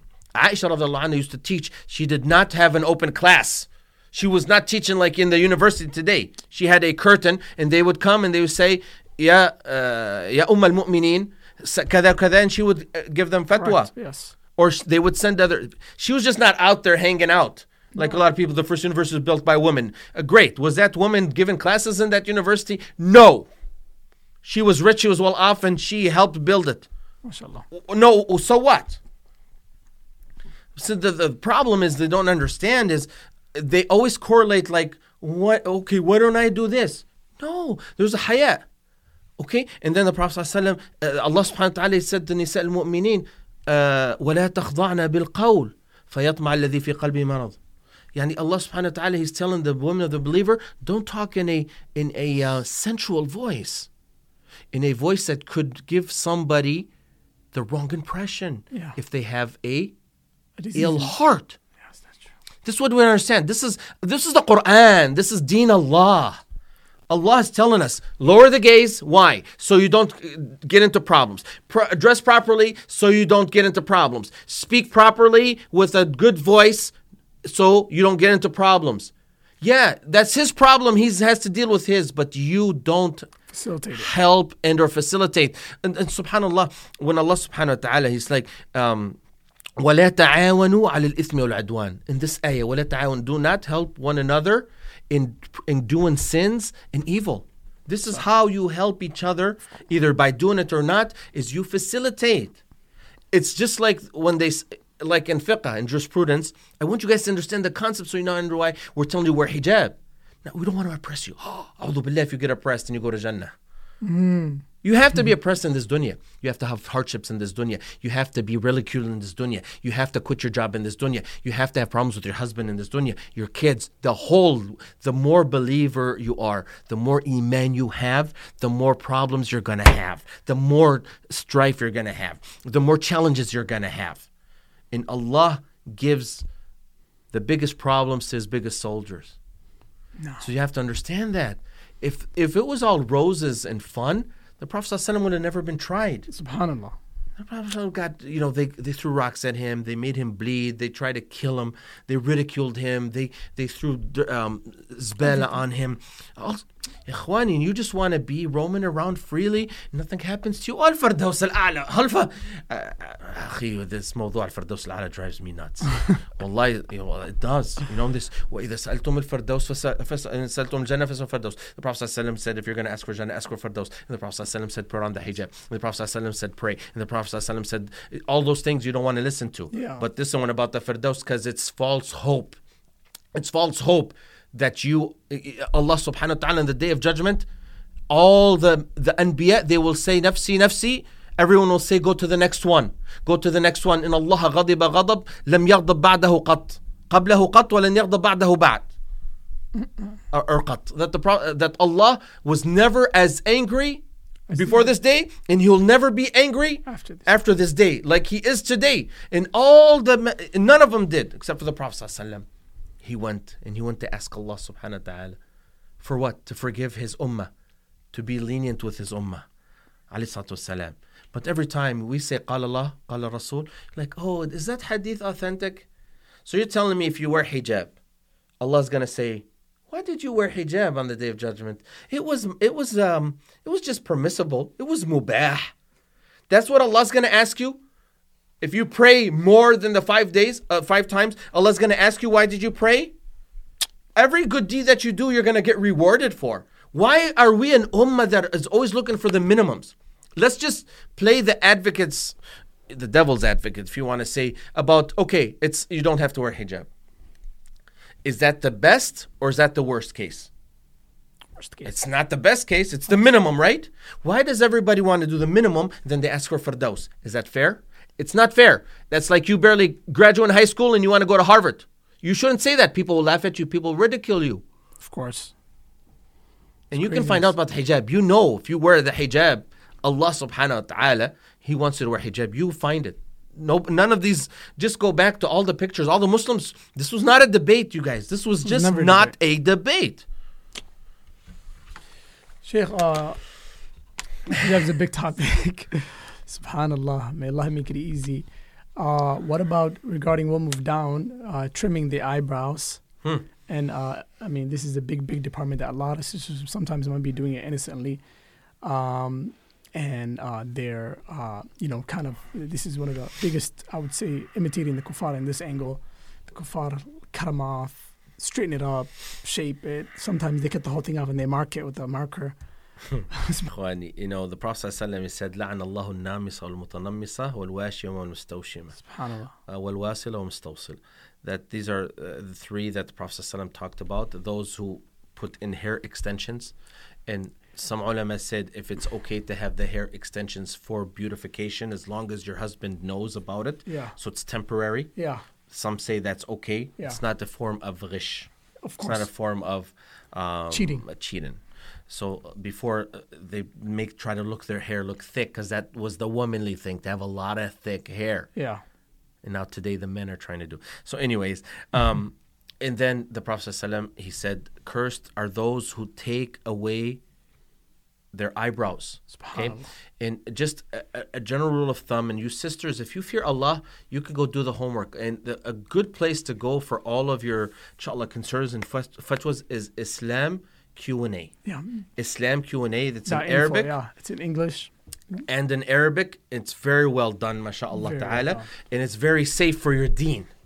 SubhanAllah. Yep. It's very safe for your deen. Islam, Q&A.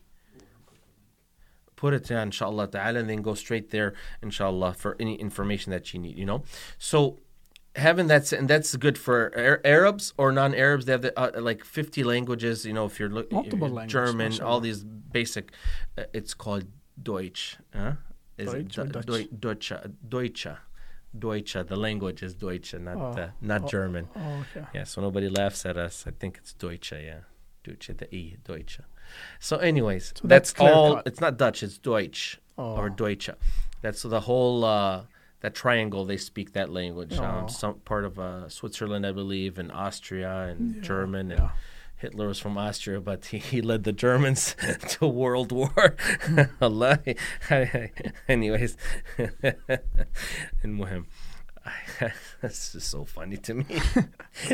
And he was, and so you guys can laugh a little bit, you know, and Hitler was everything but the Aryan people that he was trying to make number one, you know. Really? Like, oh, yeah. They were like having babies just like out of factories, and like they would take the ones that are going to look Aryan, white, tall, blue eyes. And he was everything but that. He was short and he had black hair. He had black hair. And brown eyes, you know. So he's everything but that. But anyways, subhanAllah, SubhanAllah. I thought that was just a little funny that was brought up. But anyways, so that's- the eyebrows, here's what's going on. There's a normal eyebrow. Sometimes it's too bushy, so the sisters can clean them up so it looks normal. Yeah. Not to make it fine or thin, or just so it looks normal. And normal is normal. Normal is You know when you're looking normal, and you know when you're not looking normal. Yeah. And if your intention is to look normal, Allah will help you make it normal. But if your intention is like, don't always look what you can get away with. SubhanAllah. Huh? كالراعي يرعى حول الحمى. Yeah. النبي صلى الله عليه وسلم قال الحلال بين والحرام بين وبينهما أمور مشتبهات. No. The halal is very apparent and the haram is apparent. Then there are things that are gray area in between them that most people لا يعلمهن كثير من الناس. No. Most people don't know the gray areas. Okay? من اتقى الشبهات فقد استبرأ لدينه وعرضه. SubhanAllah. ها؟ ومن وقع في الشبهات إيش يحصل له؟ وقع في الحرام. Ajib. This is the issue. All of our hayat right now is gray area. Yeah. Everything that Muslims are living today is the gray area, is shubuhat. SubhanAllah. Yeah, it's unfortunate. Nobody wants. You say, well, this is too tough for me. Why? Ajib. Why are you Muslim? Ajib. It's tough for you because you are indoctrinated and you're thinking whatever this is okay. It's like somebody who smokes 2 packs a day and you say you have to quit cold turkey. That's what we're doing. We're smoking 2 packs of dunya a day. Now you're telling them to quit. It's haram. So people don't want to accept it. So then they start, let me do 1 pack a day. Then they go back to 2. Then they keep on playing back and forth, akhi, you know. So you have to realize what is halal, what is haram, and then strive to work for it. No, none of us are perfect, akhi. We can all do more. But accepting is your biggest battle. Knowing what the truth is and accepting it is way far superior than just saying, you know what, I can't or I don't want to do it. SubhanAllah. You have to accept the truth. Then, once you accept the truth, and then you start asking Allah to help you implement the truth. SubhanAllah. Okay, so al-hawajib, sometimes the sisters, they have, you know, it can be cleaned up in a manner that looks proper, and it does, you can't shave it off. No. Okay, you can't pluck them off, but there's a few hairs that are here and there that could be cut or could be plucked to make it look normal. For instance, some sisters, they have really thick, so they can work on making those that are not so thick. Yeah. Okay, so please try to find what is it that is the middle ground for this, because of course, it's kind of really open for interpretation. This particular thing, you know, if your hawajib are fine and they're not looking weird, whatever it is, leave them be. Don't touch them. You know, if they look nice and they look normal, just like us men, akhi, we just keep everybody has it. They're fine. I think they look fine, akhi. Wallahi, when I see they do the line, you know, and I think a lot of the Asians, they do that. It's a cringe. Just so you know, for us men, it's cringy, akhi. It's like shaitan. It doesn't look normal. It just doesn't look normal. So Allah subhanahu wa ta'ala, and this is the reason, once you start playing with khalq Allah subhanahu wa ta'ala, you start to change this and change that, and let me do this, let me do that, then that's where you fall into a lot of this haram, okay? That's true. So then he said, وَالْوَاشِمَ الْمُسْتَوْشِمَ, those who do tattoos, and those who have them, and those who do them. Yes. These are both cursed. So tattoos are haram for men and for women. So and that's what we said earlier. If you're going to do the zina for the sisters, you're going to do the beauty, whatever it is, don't do something that looks like the kuffar. Yeah. For instance, like they come and they do the rose. That's a gang sign. That's true. These roses that they have, like the red rose and the tattoos. This is a certain thing. It has a certain symbol. Of course. It's a gang symbol. It started out. So if the sister does that and she's thinking, this looks cool because I saw it in a movie somewhere. No, it's not cool. It's haram. So it's not because the henna's haram. It's because now you're imitating the kuffar haram. That's true. We haven't seen Muslims put butterflies like on their necks or whatever. No. If you start doing that, you're looking like, even if nobody sees and you say I have hijab on. Yeah. You see it. You're the one who did it. So these are things we want to avoid. Akhi, there's so much halal that we always try to fall on some of the things that are haram and we try to make them halal. We want to, Islamicize haram. SubhanAllah. Ustad, that's... وَالْمُتَفَلِّجَاتِ لِلْحُسْنِ, the other one I forgot, وَالْمُتَفَلِّجَاتِ لِلْحُسْنِ, that those who take and they try to get their teeth to look beautiful, and they... I'm not talking about straightening your teeth or wearing braces. All those are halal. There's no problem with that. But before, in the Jahiliyyah, they even if their teeth are straight, what they do is they used to file in between the teeth so they look nice and perfect. That makes me cringe just thinking about it. Yeah, I don't know how can somebody do that, but they used to do it. So المتفلجات للحسن.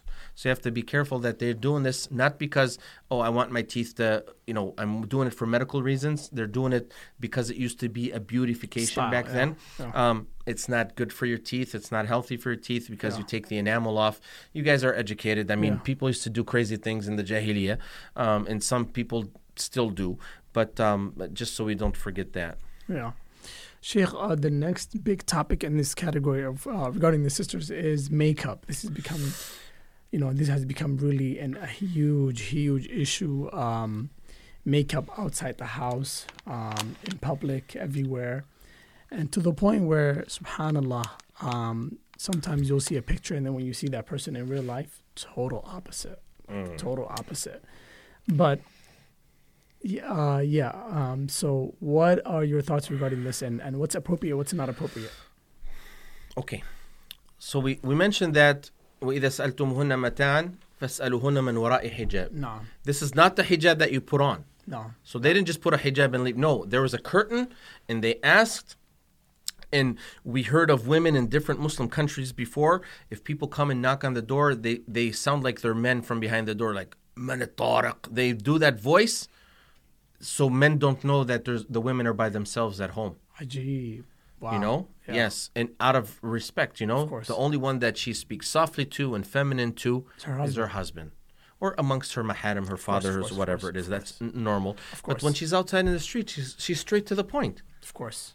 We all know what flirtatious voice is. When a woman is trying to get a man's attention, we know when a man's trying to get a woman's attention. We know as human beings, you can tell. You just pick up on it right away.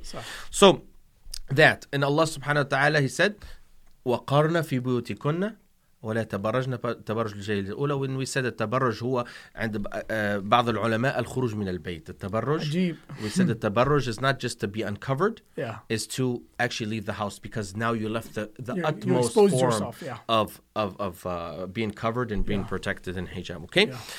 Listen to this. When Allah subhanahu wa ta'ala talks about Surah في آية النور, at the end what does He say?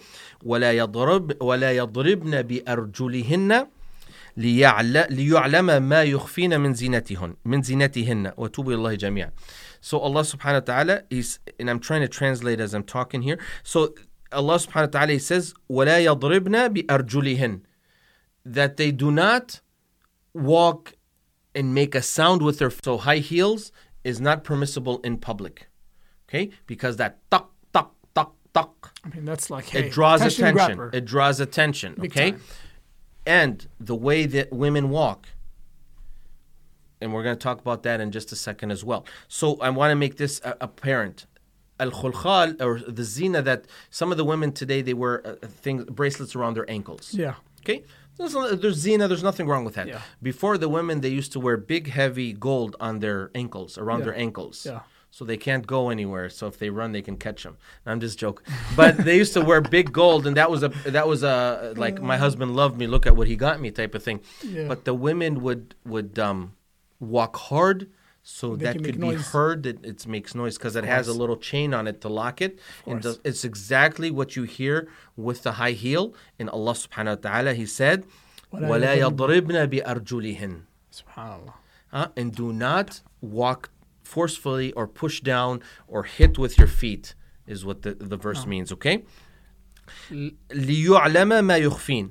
لِيُعْلَمَ, so that you will not know what is hidden from their beauty. Yeah. So it will not be known. Yeah.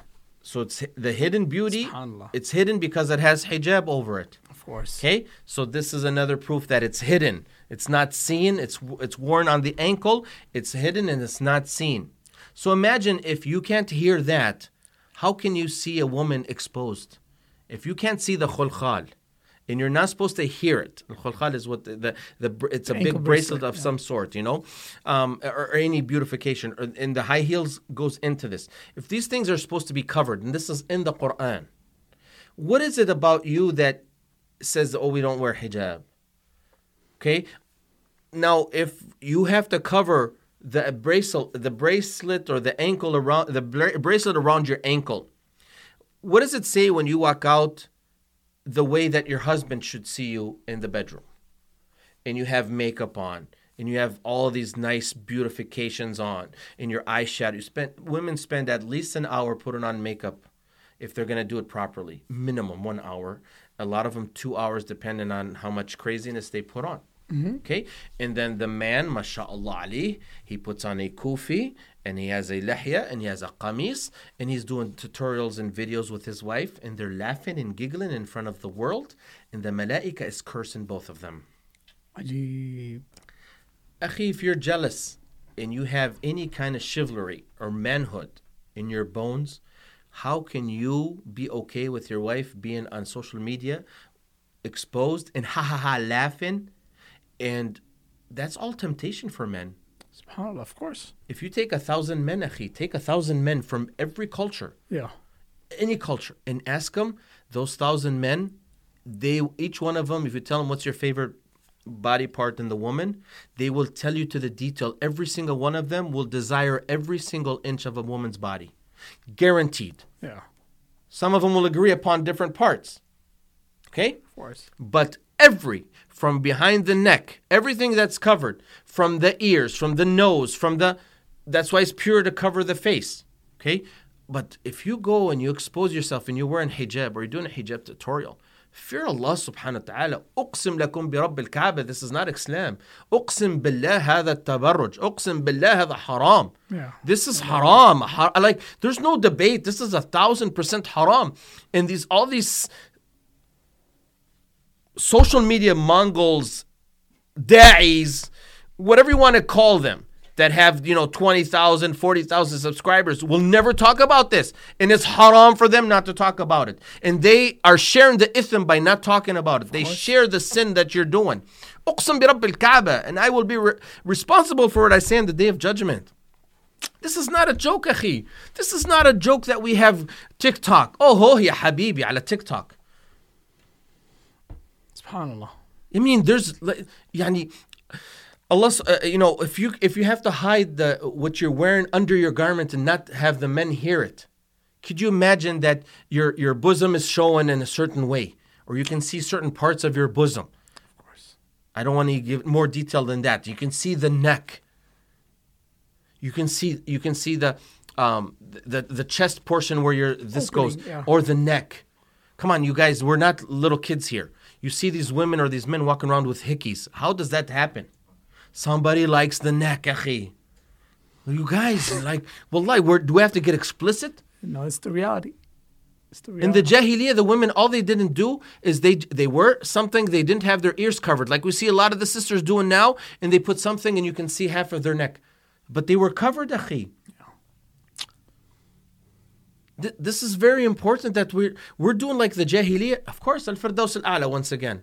So you have to be mindful of these things. That, you know, that Abu Hurairah radiallahu anhu, he saw a woman walk into the masjid and he said, "Ila ayna tabghina ya amatullah?"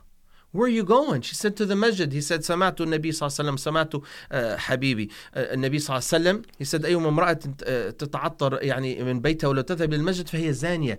He said, you have to go home and wash, make ghusl before you come back to the masjid. And I ask you, sister, why do you put on perfume? Ask yourself. Because anyone that puts on perfume or cologne, you know that you don't smell it anymore. Yeah. After 5 minutes, you can't smell it. Yeah. Other people smell it. Of course. Huh? That's true. Okay. And then the sister, why do you put on the makeup? What's the purpose for putting on the makeup? What is it? It's to get some level of attention. Really? Or Is that halal or haram? would be outside of the house, it would be considered haram. They don't do it at home. Of course, they don't do it at home. A Unfortunately, lot of these women who are married, akhi, they spend an hour before they go to work to look beautiful, subhanallah. you know, and then they come home and then they put their hair in a bun, they take off the makeup and they look like Dracula. We've mentioned this before. And the husband was seeing all the different flavors at work who are dolled up and beautiful. And like we said, he doesn't know they're going to go home and do the same as his wife, but he comes home to that. And then, of course, he can't marry. And, of course, he can't do this. And, of course, akhi, the man is not a slave. He's not your slave.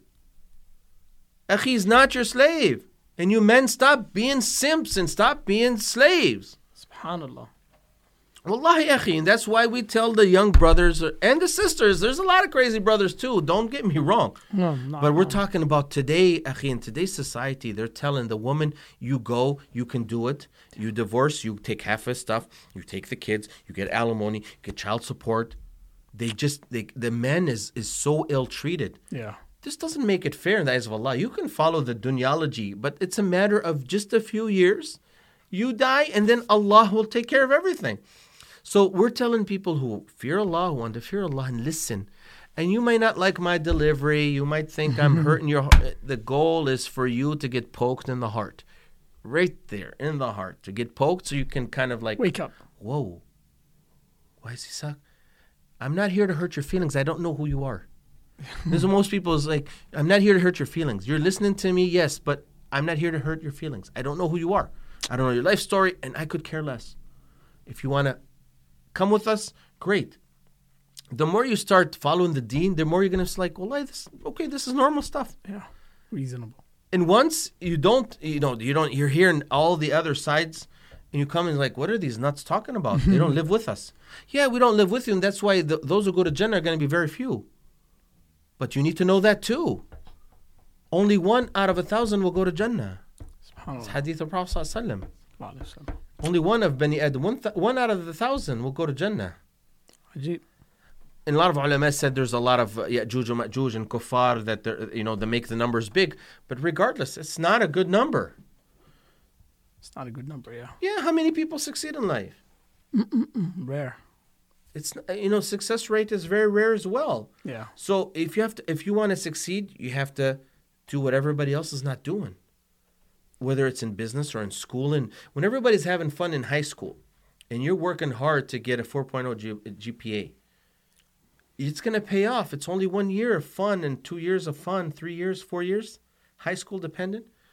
But then those people are going to be working at McDonald's, and you might be owning a McDonald's. No, It's different. it's different. So you guys want to have successful outcomes, but you don't want to work.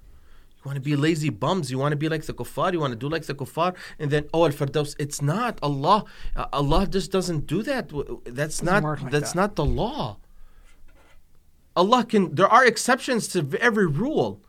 But in general, the rules are there for a reason. Yeah.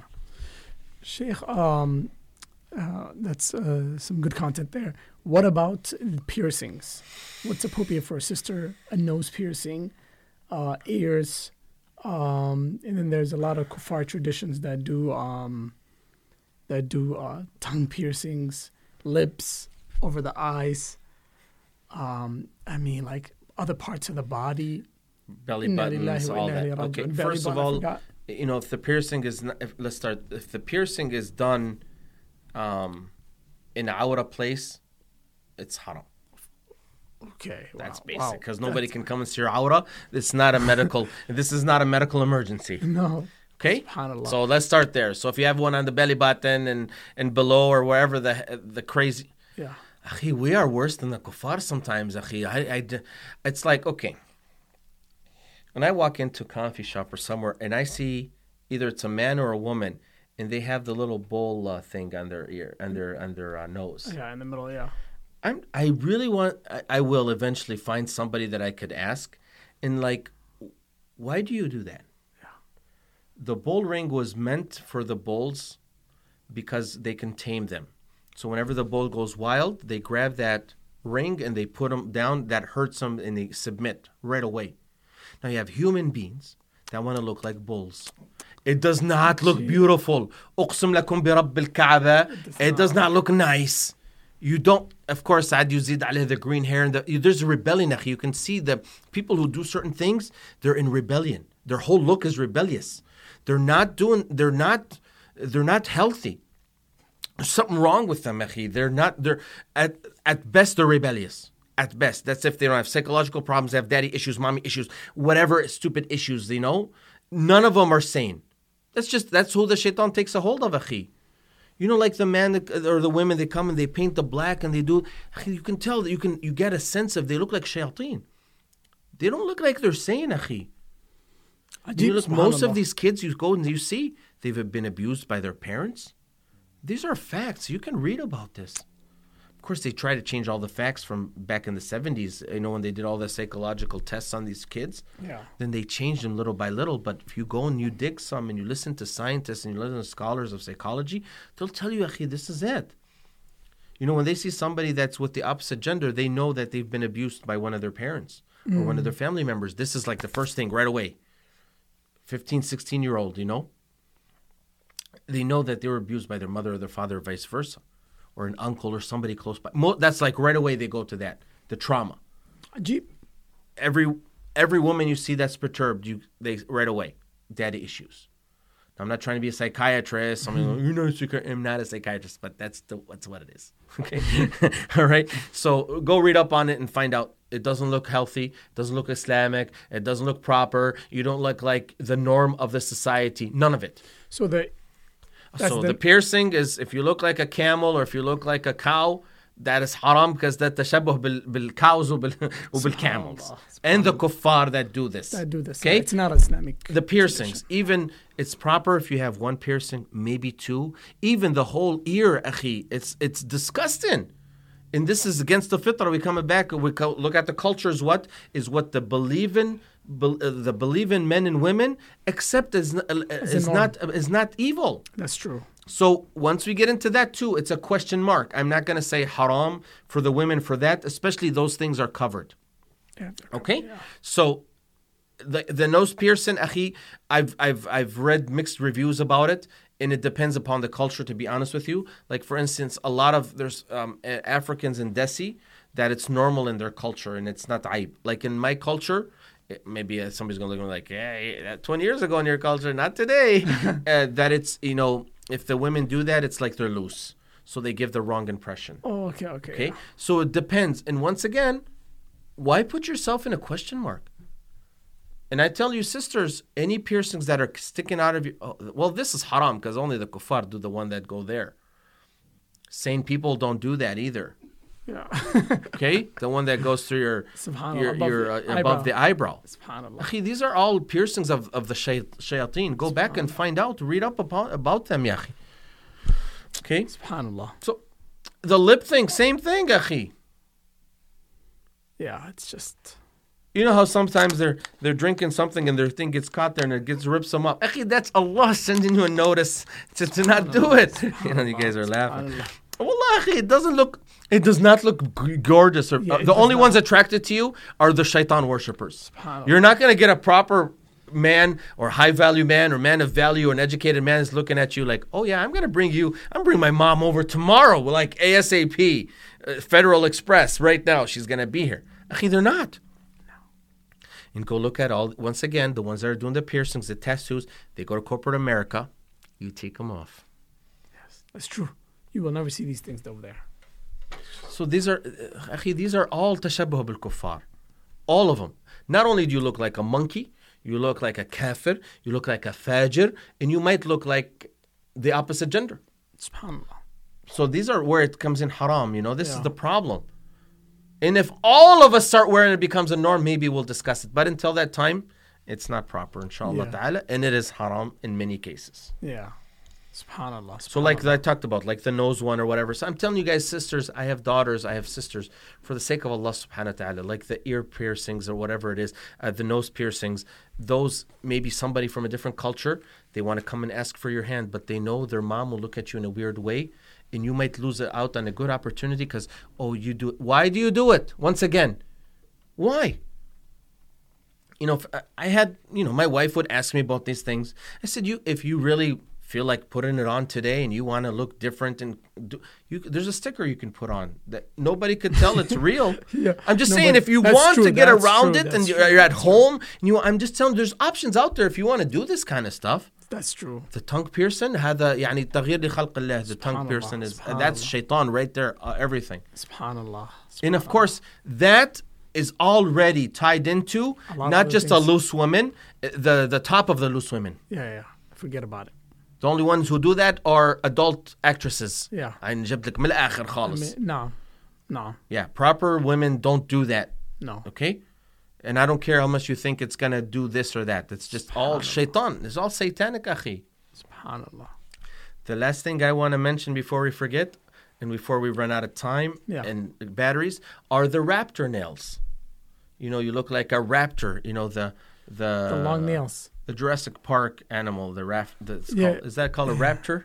A rapture, I think is what it's called. Yeah. Akhi, your nails, sisters, you can have little nails, you can file them, you can clean them, but the longer they get, the dirtier you are, the nastier you are. It does not look cool. No. Now, if you start getting into the ones that you put on that have those, that's what the worst of society wear. Yeah.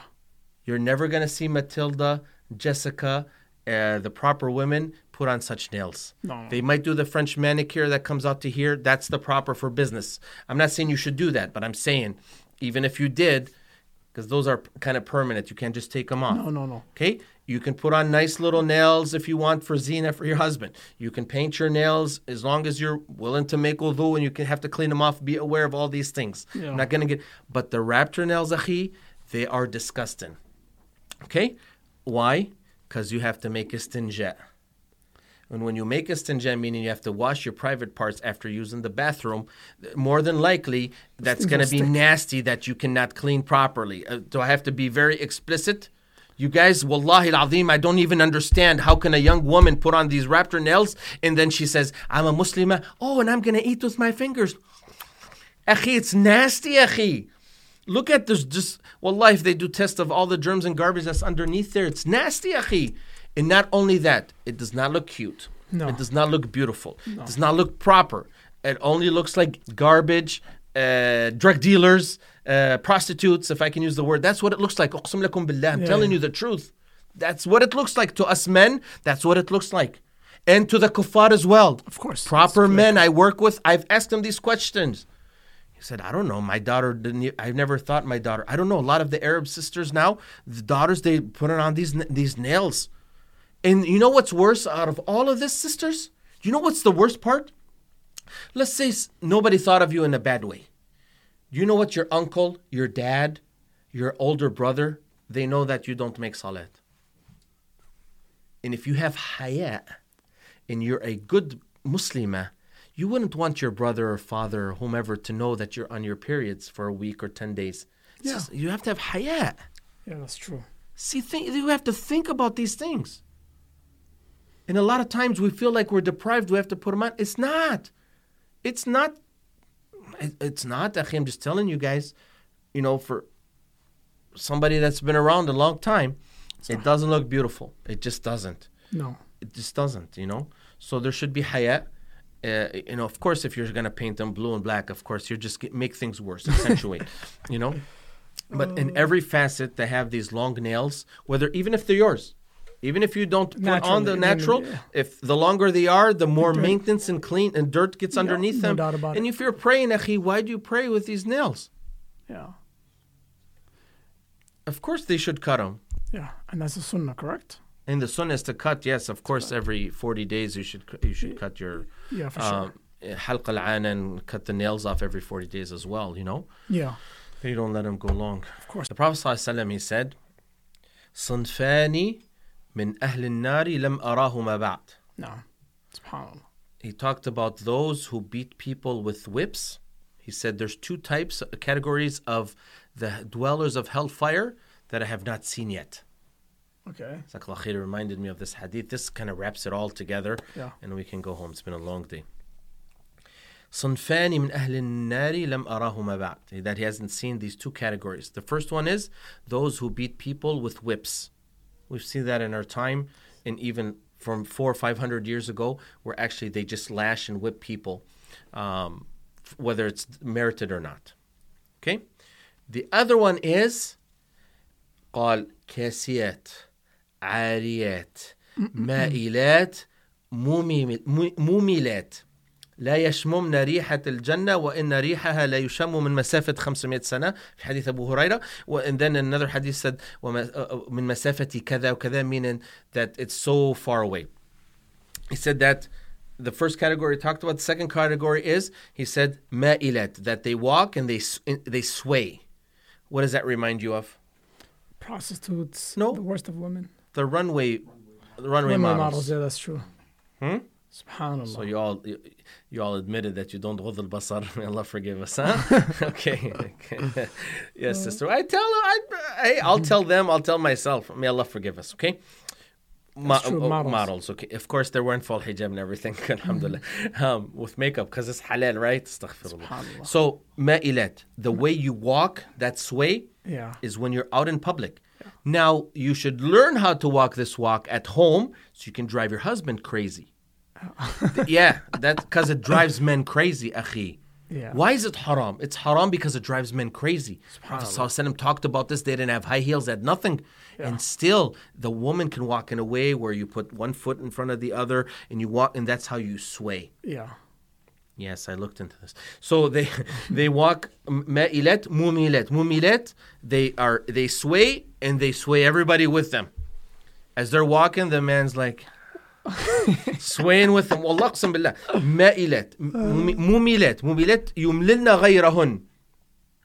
That they have sway. Whether they sway in looking or their hearts towards them are swaying towards haram. Yeah. Okay? SubhanAllah.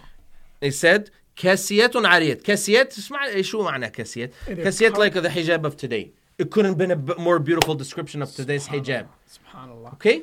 These are the people of the dwellers of hellfire. Yeah, they're dressed, they have hijab on, but it's tight. It's like painted on them, or it's tight. Kasiyat, they are dressed, but they are undressed at the same time. Meaning that you can tell the body parts from the way they wear the hijab. The ulama talked about this before they saw this, akhi. They were trying to think what does it mean, kasiyatun ariyat? What does it mean that they're dressed, but they are revealing at the same time? Because they know if you are dressed, you are properly wearing something wasa and fadfad. SubhanAllah. Yeah. Nabi Sallallahu is like talking about our time. Even they didn't even know what it meant. Just like 200-300 years ago, not even 100 years ago, akhi, mustahil you could ask somebody what does it mean, they would know what it means. 100 years ago. SubhanAllah. Now it all came to action. Kasiyatun ariyat. SubhanAllah. رؤوسهن كأسنمة البخت. Their heads are like the humps of the camels. Don't you see the hijabi today, akhi? It's like she has a hump on her head. The hijab is turned all the way like this, and there's like all her hair. And a lot of women, they put separate things on their head to make it look bigger. So you think she has a lot of hair. Yeah. فهمت? No. Oh, هذا الحديث, if we forgot it, that means we did nothing. Didn't do justice, yeah. We did nothing. Jazakallah khair. So Allah subhanahu wa ta'ala wanted us to talk about this. Alhamdulillah. It's important to know. Once you know, then you can at least make action. Yeah. Then you don't say I don't know. Okay? So رؤوسهن كأسنمة البخت. They have these big either it's hijab or they're wearing something. Like you see like a lot of the African sisters, it's almost like they have a turban on their head. Yeah. They don't even wear it. Hijab's not here. Yeah. It's just on the head. Yeah, it's similar to that. Yeah. And a lot of sisters wear the hijab today, and they put the hijab and they reveal the ears, because the ears is not the awra. It's not. They wear the hijab. But what's unfortunate is a lot of sisters do it because they don't want to comb their hair, or they don't want to take the time to do it. They just put that on it. They wear nuskum. They wear this type of hijab like I'm wearing right here. No. Let me cover myself. Yeah. Huh? مائلات مميلات كاسيات عاريات مائلات مميلات. Subhanallah, this is exactly what we see today. The women, they walk and they sway. Akhi, to you sisters who are over 25 and 30, and if you had a child, please, for the sake of Allah, I am begging you, please stop wearing those stretch pants. They do not look good. They are not sexy. They are not beautiful. And the same thing goes for the brother. If you're wearing some tight stuff, akhi, if you're too thin and skinny, you look like a twig. That doesn't look beautiful either. If you're big and you shouldn't wear tight, akhi. What? I don't get. There's just like norms in this dunya. Not even from an Islamic standpoint, just norms, akhi. If you're big, you have ibtila. Wear clothes that are bigger. Appropriate. Don't wear tight clothes, akhi, and your belly's sticking out here, and everyone's got. Akhi, it doesn't look nice for men, and especially for women. Now, if you're wearing a hijab on top of that, that's even worse, akhi. Please don't do that. Yeah, I'm shaming and everything. I'm the most misogynistic person you're ever going to hear. After, what's his name? He died. You know? Akhi, please, wallah, sisters, it does not. If you think you're going to get a man like that, you're going to get a crack dealer. You're not going to get a human being, akhi. You're going to get a thug. You're going to get somebody that wants to use and abuse, and they say you're beautiful. You're not. It's not beautiful, akhi. It's not. It's just not. Yeah. And we've only had these problems for the past 20, 30 years. That's true. Before the norms were way different. Or the man who is skinny, doesn't go hit the gym, and he wears a tight shirt. Sisters, you're not all, or women are not all over that guy. No. Okay, whether you like the buff guy or not, but I'm saying if you properly, at least wear the proper attire. I mean, even as a kuffar, akhi, it doesn't look, it's not. You sisters need to stop lying to each other. Yeah. You know, I know there's a sisterhood and we're all in it to win it. No. Everybody will say, nafsi, nafsi, yawm al-qiyamah. SubhanAllah. So as Muslims, it has to be loose. It can't be revealing. Wallahi, I'm embarrassed that I have to mention about the cellulite and about these different things. And I know somebody's going to make some dumb comment. What are you saying? Akhi, I'm not going to run somebody over that's crossing the street. You see this stuff. If you are observant, you see. Just like you notice. It's in front of you. You notice somebody has pink hair, blue hair. This is very noticeable. You don't even need to look a half a look. I mean, I could be with my eyes shut and see this. That's how bad it is. Yeah. You know, so we're not, What do you say to people who, even brothers and sisters, who, when you actually give them advice regarding this topic, which is Muslim attire, how they present themselves, and then they say to you, maybe you should lower your gaze. Why are you even looking to begin with? Sure. That's the first thing they say. And I just addressed that. I mean, even without lowering my gaze, I know this. I can see it. Yeah. You can't always 100% lower your gaze. You have to live. You see it. It's in corporate America. It's at the gym. It's everywhere. They're using it as a kind of a scapegoat from the real argument. But that doesn't argument. make it right. You can say whatever you want. Doesn't make it right. Akhi, if I'm smoking pot, I can't blame my parents for it. They can be a part of the problem, but I have to fix it. I'm going to be asked about it myself. If I'm doing drugs, you can use it to find what the root of the problem is to help fix it. Yeah. But that doesn't take away from you're called a pothead or crackhead. SubhanAllah, no. You know, I mean, when you get pulled over, even if you say you're going to the hospital, what does the highway patrolman say? Yeah, you should, you know what? I'm going to run behind you the whole way to the hospital. You can do about 100. This is your time to shine. Yeah. Or is he going to give you a ticket and say, I don't care if you're going to go to hospital? Yeah, ticket. You have to take responsibility, akhi. Take responsibility. If it's haram, if it's bad, if it's not appropriate, just don't do it. Yeah. Don't blame the messenger for telling you, hey, this is wrong, or you point it out, or why are you not looking? Where are you looking? Let's be realistic, akhi. You know? Yeah. And, my argument to you, all of you, is I didn't start practicing Islam until I was 25. So from 0 to 25, I've had a lot to see, and I've done a lot. Yeah. So let's leave it at that, inshallah. Shaykh, Jazakallah khairan. This was extremely intensive, very beneficial, much needed on this topic here. Rarely is it ever addressed and really discussed into this detail. We spoke about many different categories of Muslim attire from top to bottom. So, inshallah, Jazakallah khairan. May Allah subhanahu wa ta'ala increase you in knowledge and rewards and ajab. Inshallah, what are we going to see you next? We love seeing you. Couple weeks, inshallah. Inshallah. We'll go back to Akhi. Yeah. This weather is bad. Yeah. Yeah, Akhi, it's end of May and it's cold. I moved to Dallas. Alhamdulillah. I moved to Dallas. Wallahi, to be honest with you, it's like 75 at night and 95 during the day. Very nice weather. We're going to go hit the lake and just spend Very some nice time weather. with the kids. It's summer, Akhi. It's We got to come see you. I have the heat on at work right now here. Yeah, It's 'cause like it's that really, cold, right? I didn't, yeah. Yeah. Or you got used to that 95 weather. I don't care, man. I love the heat. Inshallah. Yeah. Inshallah, Shaykh, Jazakallah khairan, Shaykh. Allah Inshallah, yahfazkum, we'll be in inshallah. Ask Allah contact. to accept, inshallah. We'll be in touch, inshallah. And inshallah, give us your feedback. Drop your comments on the, inshallah, comment section. And inshallah, we'll be, expect more exciting podcasts. Inshallah, many more exciting type of things right here on D-Love. And inshallah, make sure, man dalla ala khairin, whoever guides to something khair, make sure you share this. You get the same reward as the one who benefited from it. Inshallah, we'll see you guys next time. Sallallahu sallam ala nabina wa ala alihi wa sahbihi ajma'in.